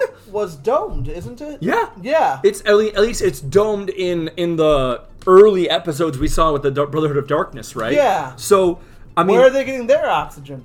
I guess we don't see many plants, but they have to be some, right? We did see that lady growing brain blooms. Ooh. So there is like agriculture being done, probably on a mass scale, but that means you are like producing oxygen as like this is like a main thing we have to make, and we're shipping it to the moon.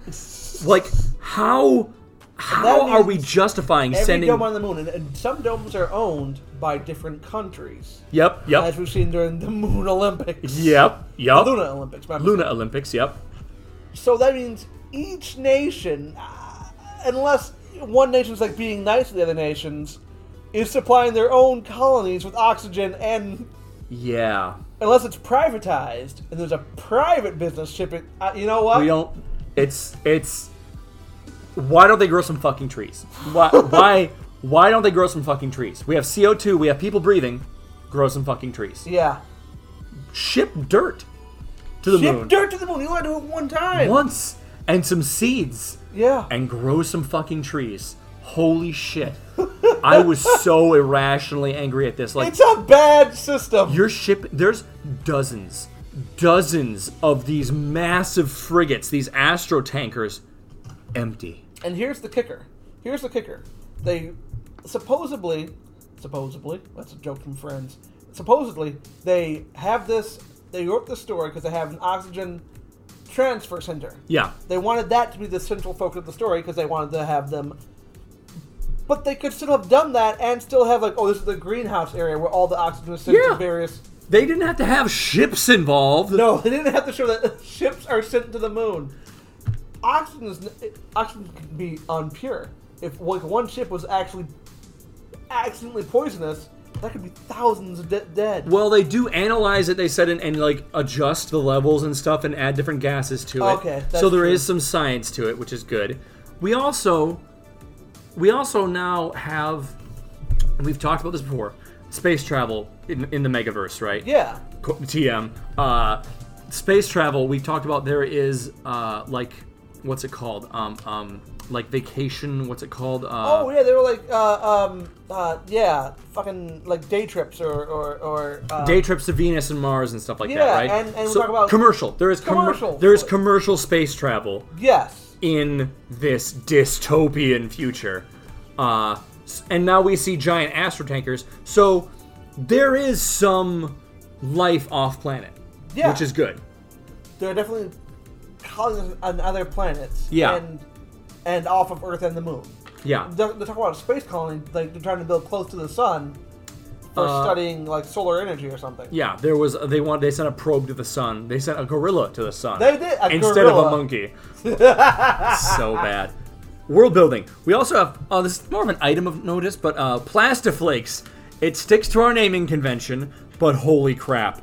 Don't eat plastic. We've had Synthamarge, we've had Synthacaf, now Plastiflakes? Synthacaf. This is such an on-brand gag, though, right? Yeah, it is. It's, also, the sun on the cover looks like the Japanese flag. It does. Perhaps it's imported from the Japan Isles?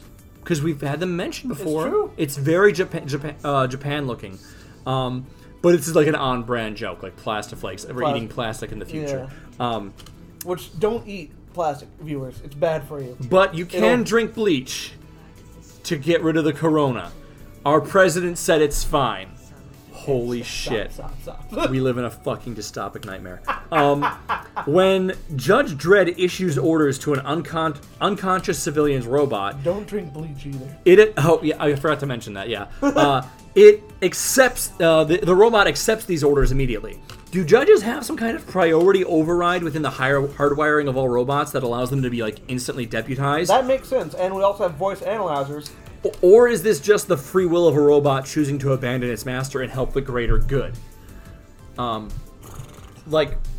are fickle at best, we've noticed. Yeah, we know the 3 laws of robotics are a thing. Kind of. Not the 30 laws as we know them, but 3 strange laws. Yeah, they're kind of used fast and loose once during the Robot Wars, and that's it. So we'll see if those ever make a return. We don't know. We also have a fire in an office block, they mentioned. Yeah, they mentioned an office block. Which is a thing from our world. Office blocks is a term from our world. Yeah. But we know that mega blocks existed, at least in the 2012 Judge Dredd movie, Dredd. So my question is this our first hint of mega blocks coming about? I hope so, because mega blocks are a great concept. I mean, giant, enclosed, just super dense, super urban communities. It's super cool. Stuff. I really hope that there's like a mega block in Mega City 2077 or Mega City in Cyberpunk 2077 or something similar. I played the Deus Ex games and like the density of like you go to a Hing Shao, which is like I think it's supposed to be like Hong Kong. Okay. But it's like a fictional Hong Kong. Yeah. And like Night City. Yeah, and it's just everything is so dense. They're like capsule hotels, and it's very mega block. Wow, capsule hotel rooms? Yeah, that's straight up from. That is straight up from what's the not Do Androids Dream of Electric Sheep, but it's from Neuromancer. Yeah, they exist in the real world. Capsule hotels, yeah. Really? Yeah. You like rent a mortgage drawer basically? Yeah. That's fucked up. It's pretty fucking cool shit. That's fucking crazy. I didn't know it was a real thing. Yeah. But I hope to see Mega Blocks sometime in our future. Yeah, dude, I want to play Cyberpunk pretty bad. I want Mega Blocks. I want that super dense, shoulder-to-shoulder feeling you get from Deus Ex. Does it so good because I just felt like there are people everywhere. I wonder how that game holds up to time. I highly recommend playing Human Revolution and Mankind Divided. You don't have to play the previous ones? I would say play the first one. Skip Invisible War. Don't play Invisible. No one ever played Deus Ex Invisible War. No one. It's not as bad as I remember it being, but it's still not as good as the other ones. Okay, that's fair. It's kind of the BioShock 2 of the family. Yeah. Or the Dark Souls 2 of the 'Cause family. I bought it on Steam. I was like, oh man, I'm gonna play all the Deus Ex games. I went back to Deus Ex 1. Oh, this game is great. I love Deus Ex 1. And I went to Deus Ex 2. I'm like, oh, I'm dreading this. I'm gonna hate this. And I'm like, it's not as bad as like, you know. All right. But Deus Ex 3 and 4. Ooh. Good stuff. Yeah. What platform was that? PS3 or PlayStation 2? I played it on PS3 and PS4. Oh, on PS4. Yeah. I'll have to check that out sometime. Maybe. Yeah, Mankind Divided is definitely on PS4. Okay. Moving through our world building, if we can, real quick. Yeah. The Oxygen Board is apparently a robotic entity that charges for oxygen. Which means if you don't pay your gas bills, you die. Yeah. That's very dystopian. Is there a movie that you think of, and this term comes to mind, or this concept of paying for your oxygen? Not one that comes to the top of my head. Because there's one that came to my mind. It's like a Futurama joke, I feel like. This is before the 1990 movie Total Recall, featuring Arnold Schwarzenegger, which features a very similar plot mechanic of charging for air on an inhospitable planet/moon or planetoid. Are they on Mars in Total Recall? They are on Mars. They are on Mars. Just Mars. 2 weeks. Start the reactor, Wade! 2 weeks.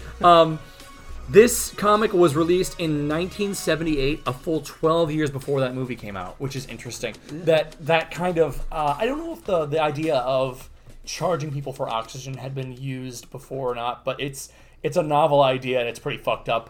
We should watch Total Recall. When they started, the old one's really fun. Side note, I've never seen the new one. I've seen clips of it. It doesn't seem terrible. Colin Farrell's good. He is good. But side note, concerning selling oxygen, when I was young, I used to drink water from the tap, as we all used to, from the garden hose, because it was good, actually good water. I still do. They cleaned it properly. But not everywhere does that, though. Yeah, that's true.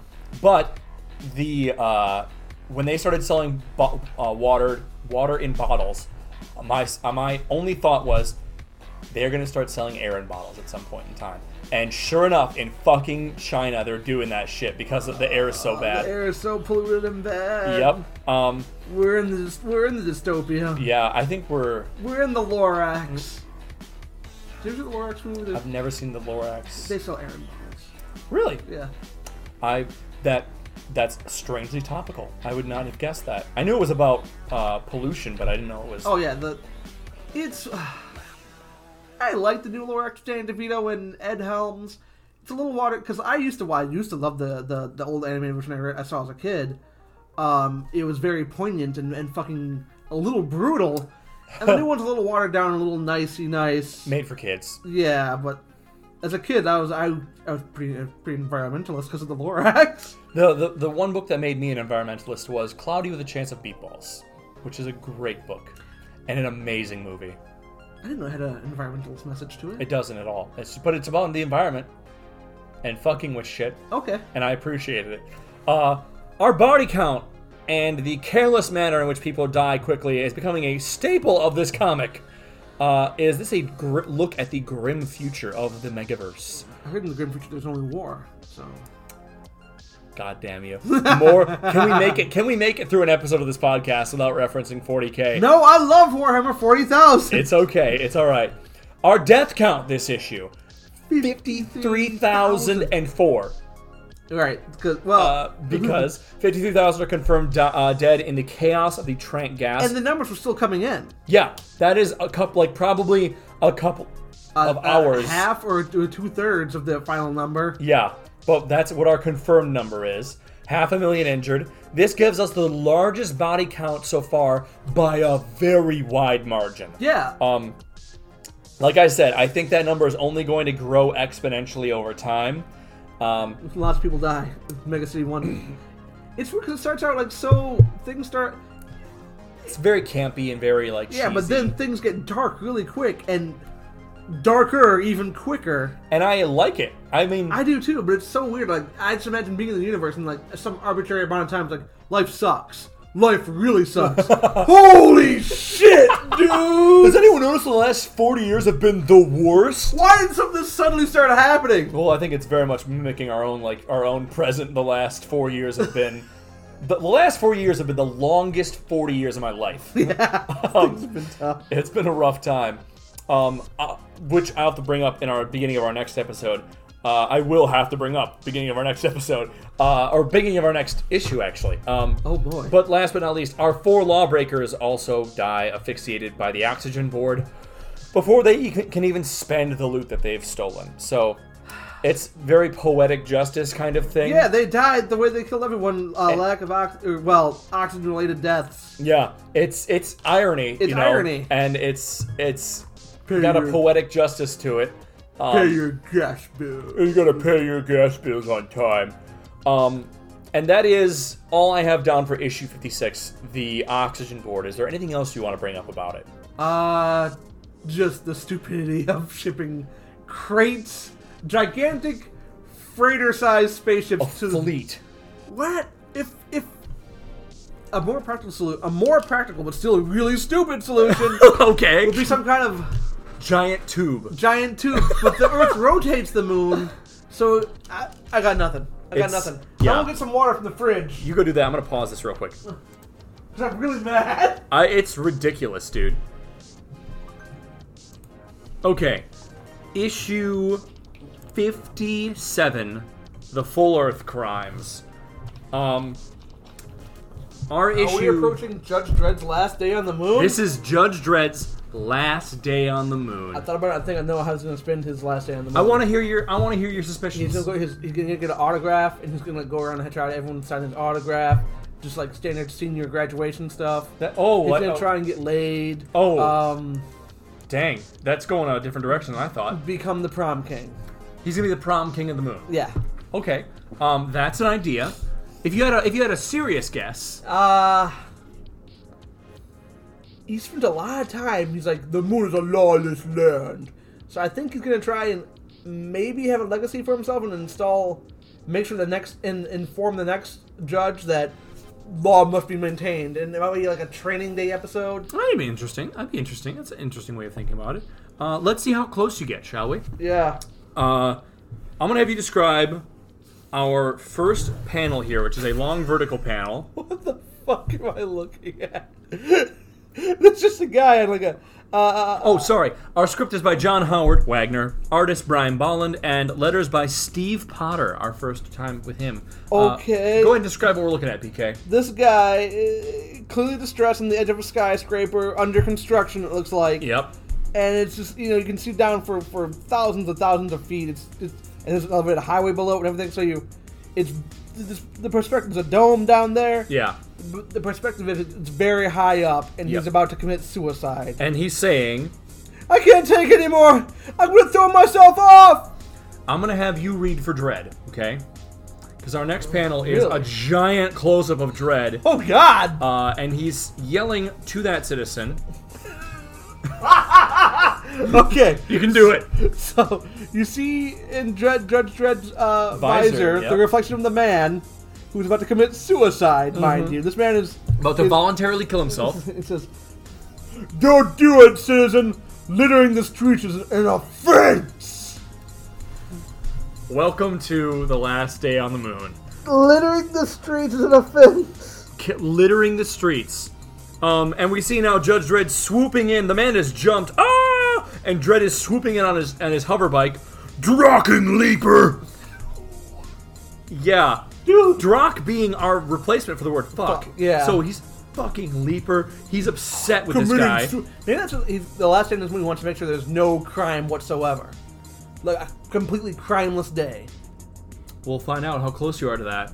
Our next panel shows Judge Dredd having caught the man in his arms. Ugh! Caught him! As he is going hands free, catching him in his arms on the bike. Or not like no crime committed, but no crimes fulfilled or whatever. Like he catches he stops each crime. Yeah. Okay. We'll see how close or at he least comes. catches each perpetrator. When Dredd landed, we see him with the poor distressed man sitting on the ground, head in his hands, and kind of a aw shucks look on his face. I didn't get to die. Dredd's pointing at him angrily, and there's a young woman who's putting her hand on Dredd's shoulder, like holding him back for a second, hold me back, don't let me get it. And it says, When Dredd landed, "Your actions constitute a public nuisance, citizen. I sentence you to 90 days penal servitude." To which the young lady responds to him, You can't do that, Judge Dredd. Can't you see this man is disturbed? he's going to sentence the suicidal man 90 days. penal servitude. Is that like that's like the road crew where they were building? Yeah, probably out working on the dome.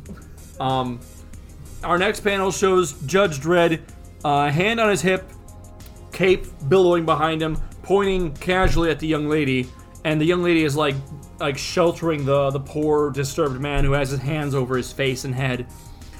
"The prison psychs will deal with that, lady. My job is upholding the law. You're fined 2,000 credits for attempting to obstruct justice." Jesus! But that's monstrous! 4,000 credits!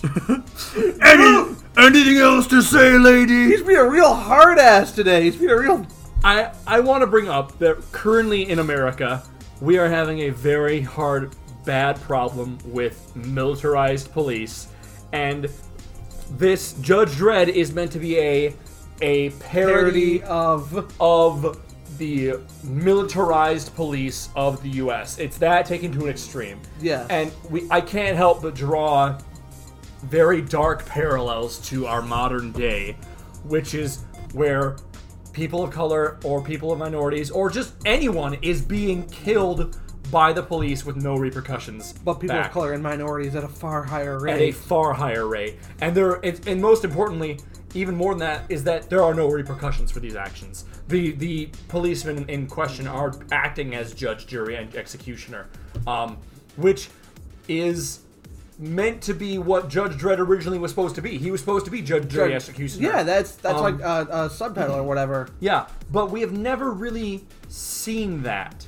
That's true. We've only seen him like stop crimes, like go to jail. We've never seen him Execute someone, like yeah. straight up issue death. You know, only in like instances where an actual police officer under fire or threat of death has he actually killed someone. Yeah. He's never said, "Oh, your crime was so terrible, I'm going to kill you for this." Yeah. So we'll see how that plays out in the next episode of the podcast. But I had to bring up the fact that this is, for the time that this is being released and the time we're recording this, There's some dark parallels. Yeah, some dark parallels. So that out of the way, we can move on. Yes. Our next panel shows. I'm going to have you describe this next panel, but I'm going to read the narrative text real quick. Dredd handcuffed the two offenders to a holding post, and The lady who said, "You can't do that." Yup. And radioed instructions to control. So go ahead, describe what this panel looks like. What's going on here? Oh PK? my god. There we see I think that's the man one back there. Yup. I guess this is some weird. Here. Yeah, those two. Yep. This is some weird cityscape art. It's Yup. very futuristic. And they're just like old medieval timey Torture dungeon, handcuffs yeah, like nailed to the wall or whatever. Not nailed, but handcuffed to the chained wall, to the wall. arms above their head, on like a pillar in the middle of town. Yeah, it says Justice Department written on the pillar. Yeah. And then there's people like looking at them, just like, ah. And Judge Dredd zooming away on his hover bike. Yeah. One of the people is remarking to someone else. Boy, Judge Dredd must have got up on the wrong side of the bed this morning. To which the other person responds, Nope, he's always like that. someone else. Nope, he's always like that. Dude, can you imagine my job? Someone else is There's like like a police officer saying that too. Yeah. Oh yeah, it's or at least it's a helmeted guy with the word "Sai" S-A-I on his Like helmet. sunglasses on a helmet. I thought he was a police officer. He could just be a weird dude. Could be. He's the toughest judge on Luna 1. He just gave a woman 4,000 credits fine for not obstructing justice, attempting to obstruct justice. Which, to be fair, that's like it's a common thing nowadays where it's like you are obstructing justice, or what's the thing? You were resisting arrest. Oh, resisting Like, arrest. You're Stop only resisting. Your only charge is resisting arrest. Your only charge, where it's like, what was the Arrest for. Yeah, a lot of that happens. Modern day dystopia, man. Our next panel shows Judge Dredd on his bike looking down over like a highway, and he is thinking to himself, Start letting the little crimes go, and before you know it, they think they can get away with murder. Nobody is above the law. Those 3 guys almost got away with murder. Murder of 53,000. 4 guys. 4 guys. And they technically did get away with that. Yeah, they got stopped by something completely unrelated. Yeah. Not completely unrelated. And it wasn't stopped. They killed those people. And now we see Judge Dredd. He's commenting, Drocket, slowster in the fast lane. A slowster in the fast lane. A slowster? A slowster. Do you think that's Dredd is so mad right now because he didn't catch those 4 guys? Like, they got caught by something unrelated, and now he's like, gotta buckle way down? We don't really know, for context, how long it's been since the last issue. But we're said that Dredd ages in real time, right? So maybe it has been only a week, perhaps. Yeah. Perhaps. So it's like he feels that failure, like the worst catastrophe on the moon, happened under his watch. Yeah. So now he's like, I'm furious. Possibly. Like if this were like a TV show or something, and like I would think that if there was like the next episode, the previous repercussions would be this is him being hard on himself. It makes sense. Yeah. Yeah. It totally follows. Well, we'll find out how close you are. Okay. We see Judge Dredd has pulled over a vehicle, and is like doing the pointing, shaking finger, yelling at someone who's driving. Weak-chinned individual. This is a person in the back seat wearing like a helmet, right? But the drivers are up here. Okay. And he's saying to them, You're doing 95 in 100 zone, citizen. Let's see your license. And we can see a big thing that says 100 miles per hour minimum on a sign. Oh my god. And one of the people who's in the front seat is saying, Heck, Judge, I was only 5 miles per hour under the limit. And Judge Dredd, weak chin. Yeah, I don't know who this person is, but we'll learn a little bit about them in a second. But we see the driver is like some frowny-faced man, and his wife is sitting next to him. And Judge Dredd has something in his hand. It looks like a razor almost, like a shaving razor. A Gillette razor. I don't know what it's supposed to be. Wait, he's got something in his hand as well. Is he looking at...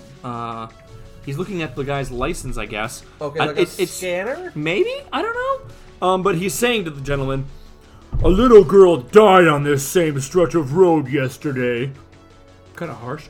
Maybe because of the poison gas. Because some creep driver was only 5 miles per hour under the limit.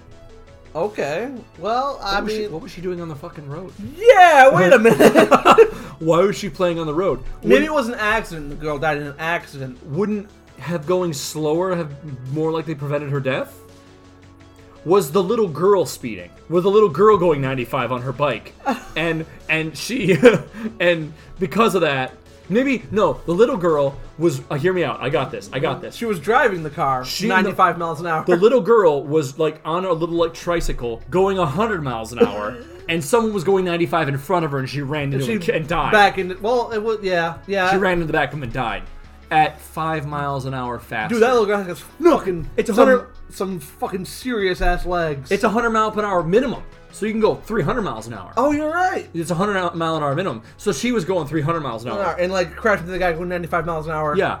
So that's the real danger here. Dude, that girl's legs. Well, the whole girl, honestly. She's dead. She's dead. Yeah. I don't think that crash should have killed her. I don't feel bad for her legs so much as I do just her. You know? Like, if I see a guy shot in the head, I'm like, oh, that poor guy's face. No, I just think that poor guy, he's dead. Well, I'm just saying her legs must be fucking well-muscled to pedal a tricycle. Oh, you're thinking this is like a fucking... I made a joke of tricycle. I assumed it was like a futuristic rocket-powered tricycle. Oh, no, I think like a little girl's tricycle. You're thinking straight up... Just like, yeah. Just going 300. 500 miles an hour. Oh, my God, that's faster than a walk-easy. Why not just take the walk-easy, I guess? She runs the other way in the walk-easy and gets there before other people. Oh, I know what he has in his hand. It's not a Gillette razor, it's a stamp. Oh, because he's going to stamp the guy's license. He says, Judge Dredd says to the frowning man, Banned for 12 years, citizen. You've got 5 minutes to get off the road, or it'll be a prison sentence. Jesus! So Judge... 5 minutes to get off the highway? Yeah, get off the highway, next exit. Just park, go where you're going. And we see this frowning man is like looking to his wife, so despondent, and she's got like a nagging face on. And in the back seat is what we assume like the mother-in-law character, who's like giving the "You were never good enough." Good, keep that there. All right. The wife is saying to the gentleman, "Oh, Richard, that horrible man! If only it had been some other judge." To which we assume the mother-in-law character from the back seat like peeks over and says, "Go for it." Serves the slowster right, I say. You're lucky Judge Dredd didn't see that towel he stole from the hotel. I always told you that you should have married that nice Robinson boy. New favorite character. Can I have one every episode, please? The nice Robinson boy. Oh my God, it's yeah. So Judge Dredd's cracking down on the law. And he's furious. Fast and furious. Hey, too fast, too furious. Someone could say. Fast and Furious 7. What's the Fate of the Furious. Fate of the Furious. There we go. How many terrible Fan Four Stick, if you remember that one. Oh God. Our next panel is probably my favorite this issue. It has Judge Tex. Oh God. Fantastic Four. Dude, it was terrible. This is the It was remake. a terrible logo, yeah. Terrible movie. And movie. And it was also, I mean, like Scroforum. It has the four Or it- in the... yeah. So it is Scroforum or Fan Four Stick. Like you see those memes on the internet, it's like the one guy like reads it's like a logo, kind of complicated looking, and it's like I saw this one was a post that says if you work hard, you play hard. Okay. And like but it's written through it's like if you hard work, Oh, if you hard it's, play. And the first thing it's like if you work hard, then you play hard. And the other guy was like, if you hard, then you hard. Hard is hard. No, that was the Don't Dead Open Inside. Yeah, right? That's that's the subreddit. same thing. It's like that subreddit of like Don't this- dead, open inside. Wonder what that means. Moving to back to the Back to the fucking comic book. We see Judge Tex doing the judge pose, hands on his hip, on his Yeah. belt. And I'm gonna both- miss Judge Tex. Yeah, he and Judge Dredd, who we have like silhouetted against the Earth, we assume, with the Can't cool. be the moon. Yep, they're on the moon with the awesome bike in the foreground. Yeah. It says at nightfall, Judge Dredd was at Justice Central, and Judge Tex is saying to him, Gonna be a bad night for crime, Marshal. Full Earth. Alice? Full Earth. Alice makes folks kind of ornery. always, or always. Oh, okay. It's written very southern. Okay. Let me try. Let's do another take. Go for it. Gonna be a bad night for crime, Marshal. Full Earth always makes folks kind of ornery. To which Dredd responds, Cancel all leave, Tex. I want every judge out on the streets. Okay. He has prevented a man from killing himself and fined him and put him in slave labor for 90 days. And fined a woman who tried to stop him. Yeah. And he has... Arrested her too. She wasn't just fined. She was chained to the She was post. straight up chained to the post. Even though she wasn't arrested, she was just fine. He could have given her a ticket and sent her along her way, but Nope. Banned a man 12 years from driving. and just emasculated him in front of his wife and mother-in-law. For 5 miles under the speed limit. And now he's calling all judges to the streets. Yeah, now everyone is at work now. Because it's a full Earth. Which is similar to a Mugger's Moon, you could say. Which was a previous issue Was a of ours. previous thing. We don't know what a Mugger's Moon was. But there is this old stipulation of a full moon causes more crime. Which...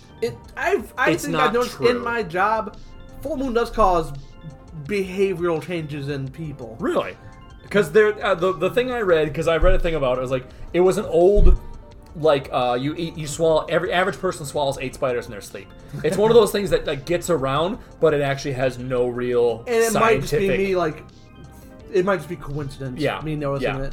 I'm not going to say I'm completely right about this, but Yeah, it's like, oh, something weird's happening. Oh, there's a full moon, and I just make the correlation. It's- Despite like that, something weird could be happening every other day. I have the exact same thing happen whenever I see like a crime being committed in front of me by a dirty Haitian person.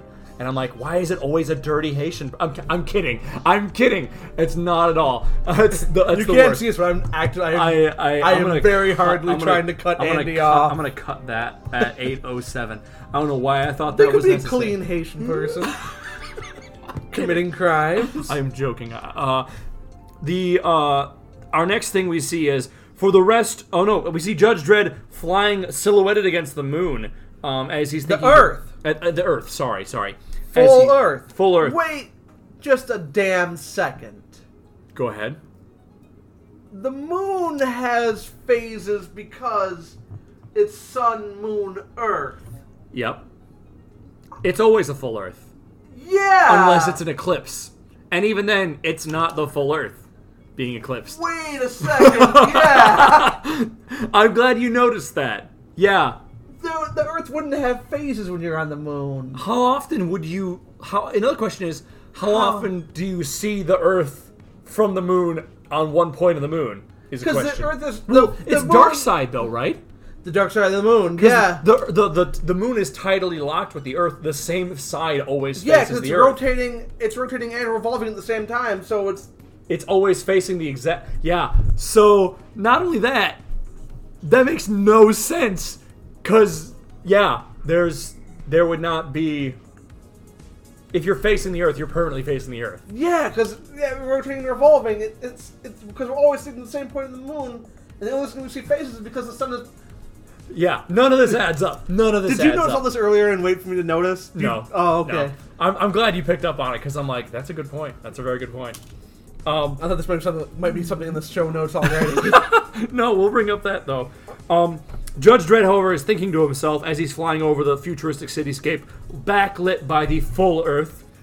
He thinks to himself, a full Earth affects moon people just like a full moon does on the Earth. Only twice as bad. Because the Earth is bigger? Yup.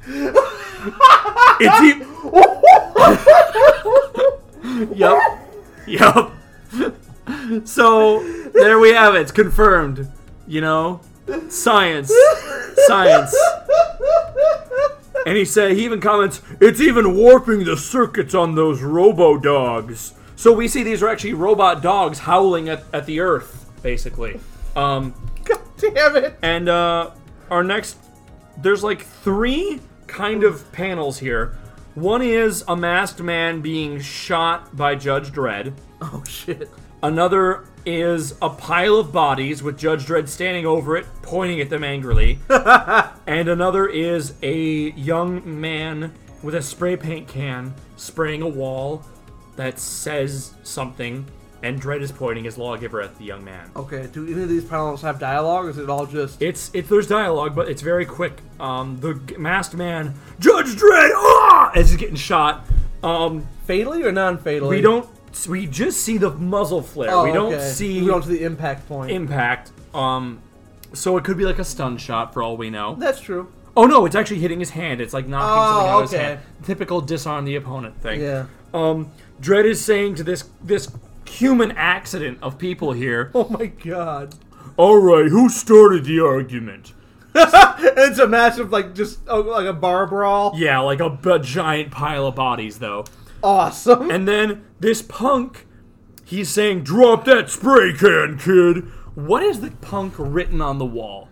Dredd is a bow. Bow. B-O-W. Bow. Do you think there's something else after that? Like it's part of a word? Or is can't- bow a British derogatory slang? I don't know. I do not know Bowler hat. It's a bowler hat. A bowler. He's like, oh, he's good at bowling. He's good at bowling. I got nothing. I don't know why I'm thinking about this, right? But trying to think of like the second part of this compound word, like a hyphen bow something. Yeah. Makes me think of Bowfinger. No. But a buddy of mine always said his favorite, this is a long time ago, but he said his favorite fantasy animal, his favorite fictional animal was a butter bear. Half butterfly, half bear. And all it looked like was a typical grizzly bear with butterfly wings on its back. Like gigantic butterfly wings? No, Or like just little regular, tiny little butterfly wings. It's just a bear! But it could fly, is the issue. Lift it! Which I want to make a sci-fi like movie monster movie of like a butter bear sometime because Oh it'd be my fucking God. hilarious. A flying bear. Butter bear. So we're looking now. Our next, I don't know why that's a huge tangent, but I had to mention it because it was in my brain. Our next panel shows some goons close up who are gesturing to Judge Dredd and a squadron of flying hoverbike judges, and they're like leaving some kind of mart that they've robbed. We assume. like a stop and go, like a quickie mart. Yeah, and the narrative text is saying. The worst problem was the gangs of teenage looters who roamed the streets.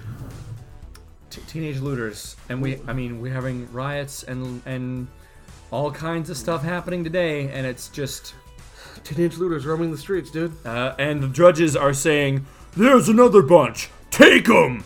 And to which one of the punks is like pointing and yelling, Judges, scatter! And- These guys are actually robbing. They're not protesters. They're just actual robbers. yeah, they're just straight up robbers. And we see a judge. I'm gonna have you describe what's going on in this panel here. It's something going on. Oh Yep. no! You know who's here. I know who this. It's one of the two. Who is it?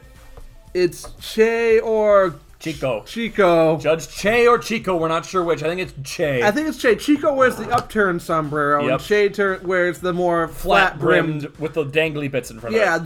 the Zorro-esque sombrero. Yep. Or just And- wide rimmed head. It might not be a sombrero at all. But he is lassoing a man's foot. He's worse than he has a whip, Yeah. like Zorro.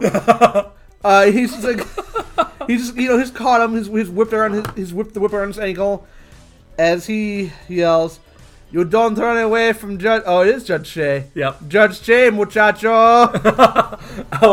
No. Yup. And we see in the background, Judge Dredd is kicking a guy on his like hover bike. It's like, take that, juvie. Which is a weird way of spelling juvie. It's Juve. Yeah. Oh, yeah. It's spelled usually. I mean, I spelled it the way you usually say it. Yeah. I thought it was like some Spanish word, like jueve.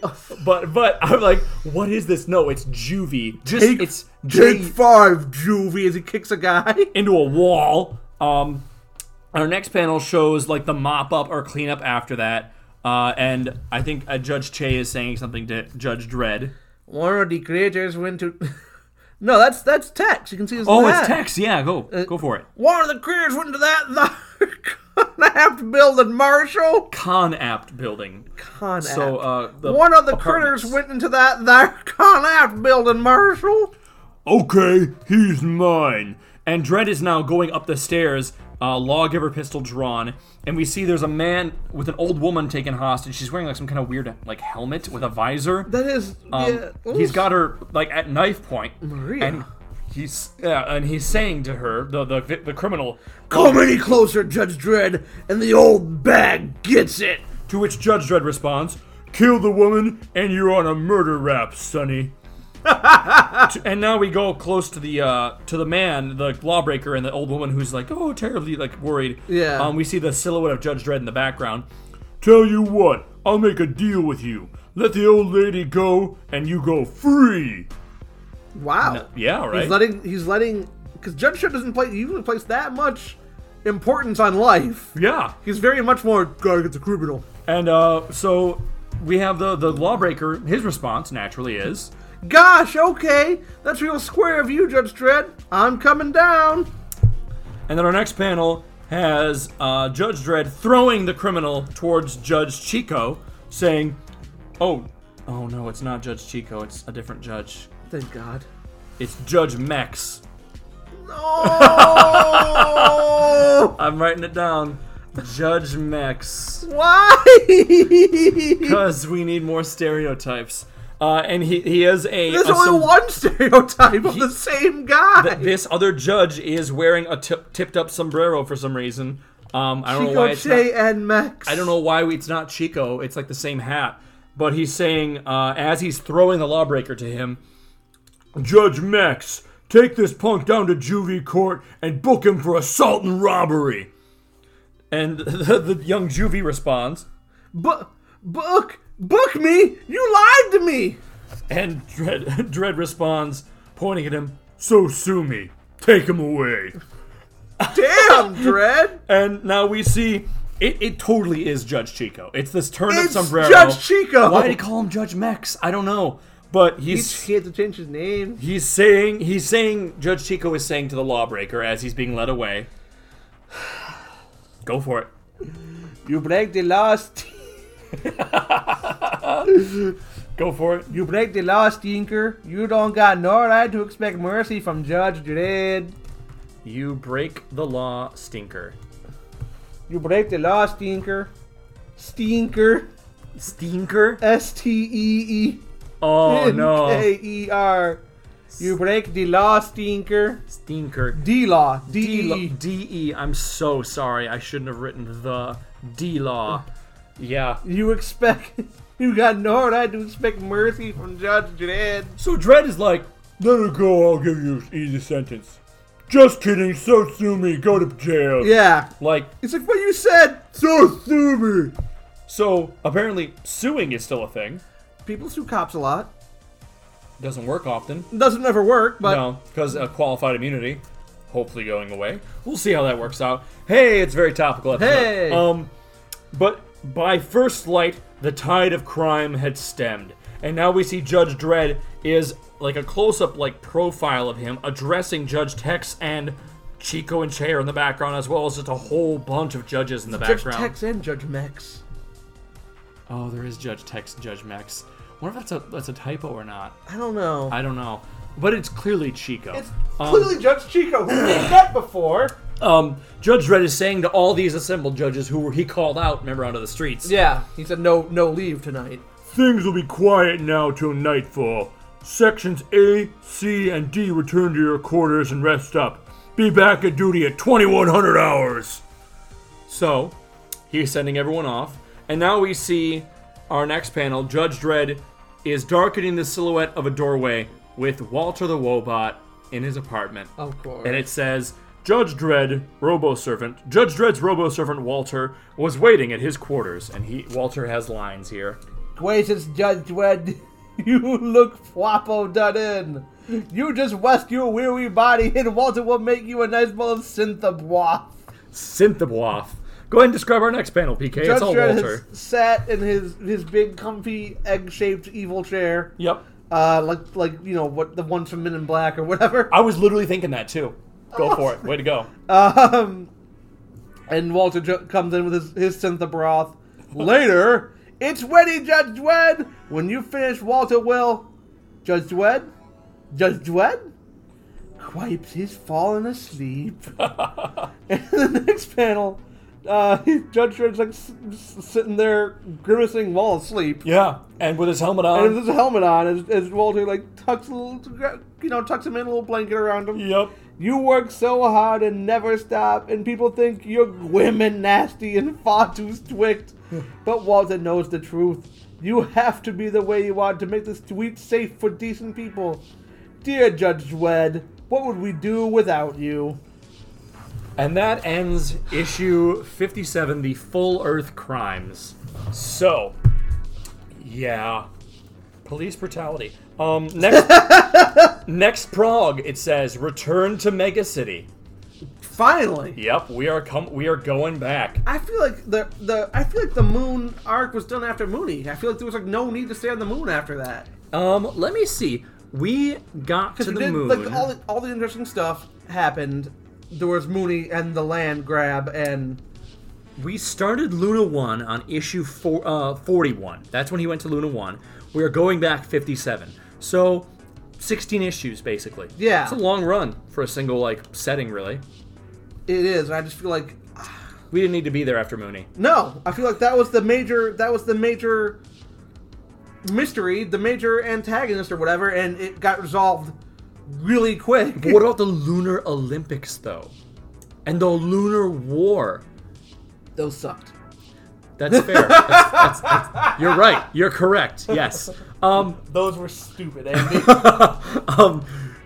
What's the quote from Zoidberg? Your music is bad and you should feel bad. Favorite line. Yeah. Settings and places. We're in the streets of Luna City 1, basically. Yeah. That's more or less where we are. It just feels like we got rid of the entire Wild West setting. We really did. After those points. I mean, Judge Chico and Che stuck around to the end. They sure did. And Judge Tex.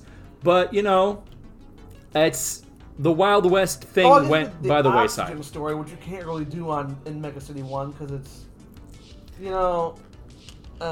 They put. I think that you put Dread in new setting, and I think it's going to be kind of a formula here that I almost wonder if this was like a backdoor pilot to where we want to do a comic set on the moon, but we want it to be related to this one, so we're going to introduce this new setting, and if people like it, we're going to have a comic set here. I don't know if there's any comics that are spin-offs that happened on the moon, but there are several spin-offs we talked about from Judge Dredd. Yes, we saw that little map of stories. Which I think I'm going to go over here.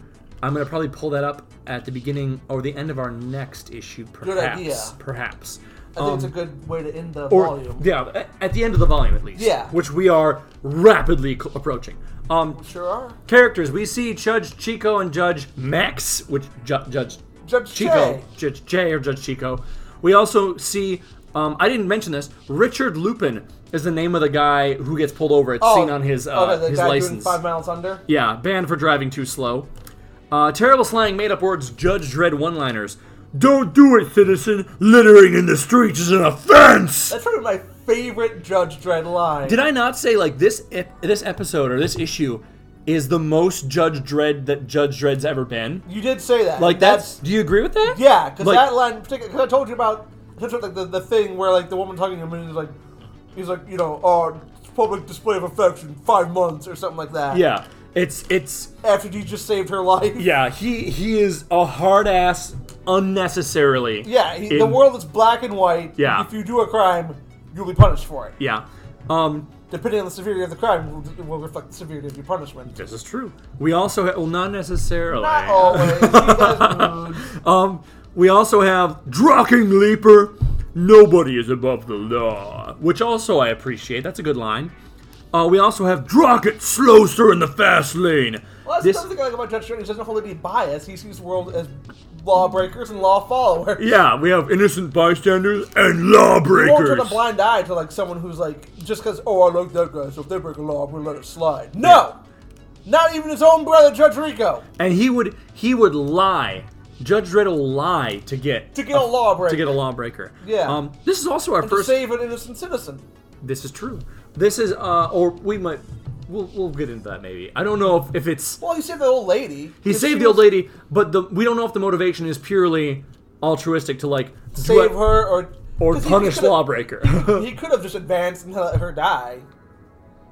But maybe it's easier just to say that shit. Yeah, and lie true. to him. That's he knew true. he was an idiot. Yeah, we don't know the reason behind. You know what I mean. I know what you mean. This is our first issue where Drock has been used multiple times. It's been used one-off occasionally throughout the comics so far, but now we have Drock used twice as both stand-ins for the word fuck. Yeah. We also have juvie, which is slang for juvenile, which is spelled weird, which I don't know if that's a British convention or not. I don't know either. It was spelled in the comics Juve, whereas for us it's Juvie. We also have Synthebroth, synthetic chicken broth. We've had Synthamarge. We've had Synthamarge is still mind-boggling to me. Synthamargarine. Synthetic margarine which is already synthetic. Yeah. We have You Break the Law, Stinker, which is a great line. No. So, world building. Judge Dredd sentences a suicidal man to 90 days of penal servitude for trying to jump off a skyscraper to his death.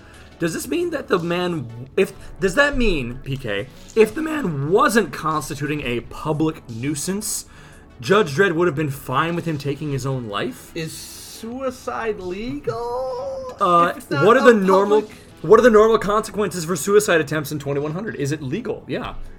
I wonder. What do you think? I think if the guy just made his personal business and not interfered with public life, Judge Dredd would bury him. But it's go on your way, citizen. It's like the suicide boots. If he had seen him hanging himself in his office or whatever, he would go, well, all right.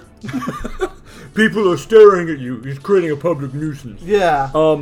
So yeah, I'm curious about that. I wonder if they have the suicide boots like Futurama does. The suicide boots are a funny joke. Is that episode 1? That's the first episode. That's episode the pilot. 1? It's so good.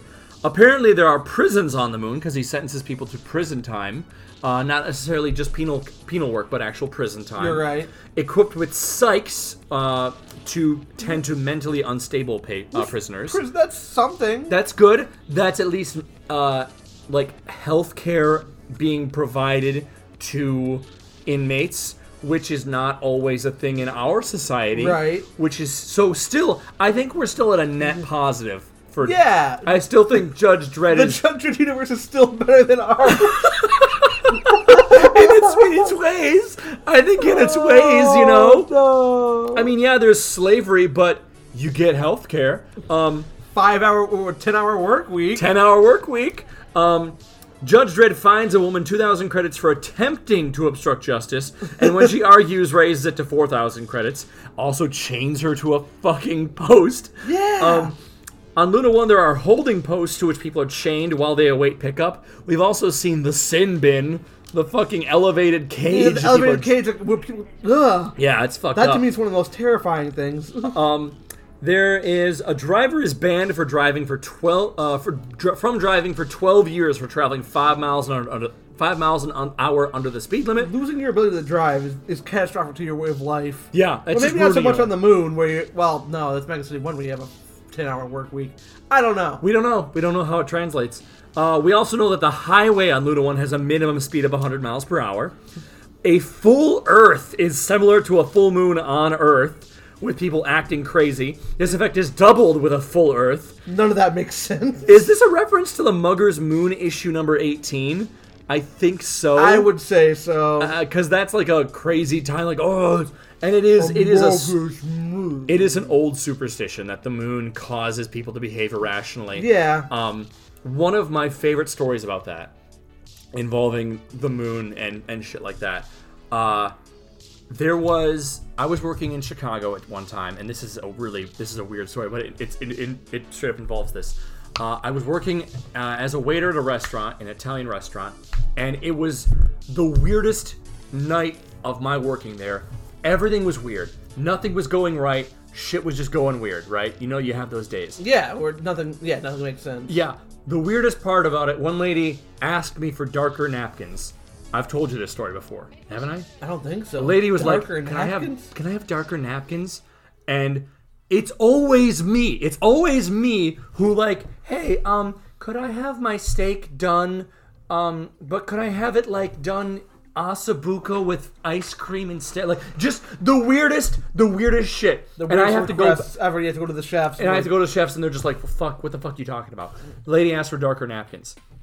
And I couldn't figure out why at the time. I figured out now, which is that white napkins leave like white lint, and she was wearing a black dress. But still, that's like really fucking weird to ask. Yeah. Where this relates to the moon is, there's a buddy of mine, or a guy I worked with named Zach. And Zach was in the part of the party scene in Chicago. He was so much a part of the party scene that he would often party all night and then come into work still drunk, still tripping. Oh no. In which case, I went up to Zach as he was coming down off of ecstasy, unbeknownst to me, put my hand on his shoulder, looked him square in the eye, and said, "Zach, be careful tonight. People are being weird. It must be like a full moon or something. I'm sorry. Just be careful." And it freaked him the fuck out, and he started having a panic attack and didn't tell anyone. And he only told me like a week later. He's like, "You messed me up for like 12 hours." And I was like, "Oh my god, dude, why are you still on ecstasy from fucking clubbing? It's like 2 in the afternoon." But yeah, that's my full moon story. People are weird today. And like that just put him like super paranoid for some reason. Oh my god. I'm pretty sure he was coming down off ecstasy. Yeah. Or something worse, I don't know. But I had to mention that story for you. That's fucking great. Teenage looters are a serious problem on Luna 1. Juvies. Judge Dredd has no problem lying to lawbreakers. And this is our final prog of Luna 1, where I don't think we're ever coming back to the moon. I think that's the last of it right there. So we're never going to see, like... Judge Tex or Rowena the robot? Rowena? I don't think we're ever going to see Rowena again, unfortunately. Wow. She was like just dropped. She was like introduced and then just... I think it was 2 issues, maybe? Yeah, I think Maybe, she's, yeah. Yeah, maybe that. And we didn't even say goodbye to any of these characters. It's like, okay, they're done. Well, I think we get a goodbye at the beginning of the next issue, which is Dredd returning to Mega City. Okay. All right, which we that's know something. because it says, Dredd goes back to Mega City. Yeah. This also means that 6 months have passed. Because Dredd was assigned there for 6 months. Sentenced, Yeah. but- He was assigned 6 months of being the marshal on Luna 1. Yeah. I'm curious. I might have to look this up, but I think that actually tracks in real life. Yeah, That- I remember the Judge Dredd timeline is pretty freaking exact. Yeah, so my question is, they say he's going there for 6 months. Does that mean 6 months of Progs have come out, and now after 6 months he's coming back? That's kind of cool if that happened in real time. It is pretty cool if it's that real time. I'll have to look at that upside down, I think. Yeah. Or maybe not. Maybe never again. 'Cause I remember reading some of they were pretty accurate about stuff happening in real time. Yeah. Last this issue, we have no confirmed kills this episode. That's no true. confirmed- A lot of crime, but no kills. Yep. And it was very much, this was just rampant crime and Judge Dredd being a super hard ass at the very Yeah. end of it. Which could be continuity from him failing to stop 53,000 people from dying Yeah, let's hope last that it is episode. continuity. I'll give him the benefit of the doubt and say he's being... But, one person says he's always like that. Yeah, one guy does say that, but that guy—that's some guy in the street in a weird helmet. We can't trust that dude.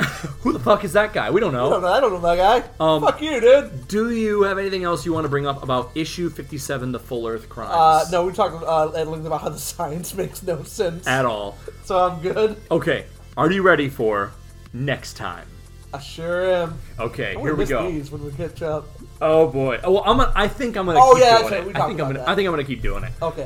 Good. So, Because it's like one of my favorite parts. next time on the Dreadful Cyberpunk cast, Judge Dredd makes his triumphant return to Mega City 1.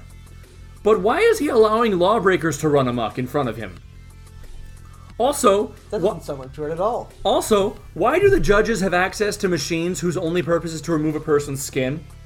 And we get our an end to our omnibus by seeing the very first commission of Judge Dredd in a test issue called First Dredd, which was the pitch that they did for Judge Dredd and the art style that they wanted to try out. So yeah, right? Wow. Yeah. Why do they have a machine that peels skin off? All this and more can be discovered on the next episode of the Dreadful Cyberpunk cast. My name is Andy. And I am PK. And this has been a very dreadful recording coming to you from the distant present.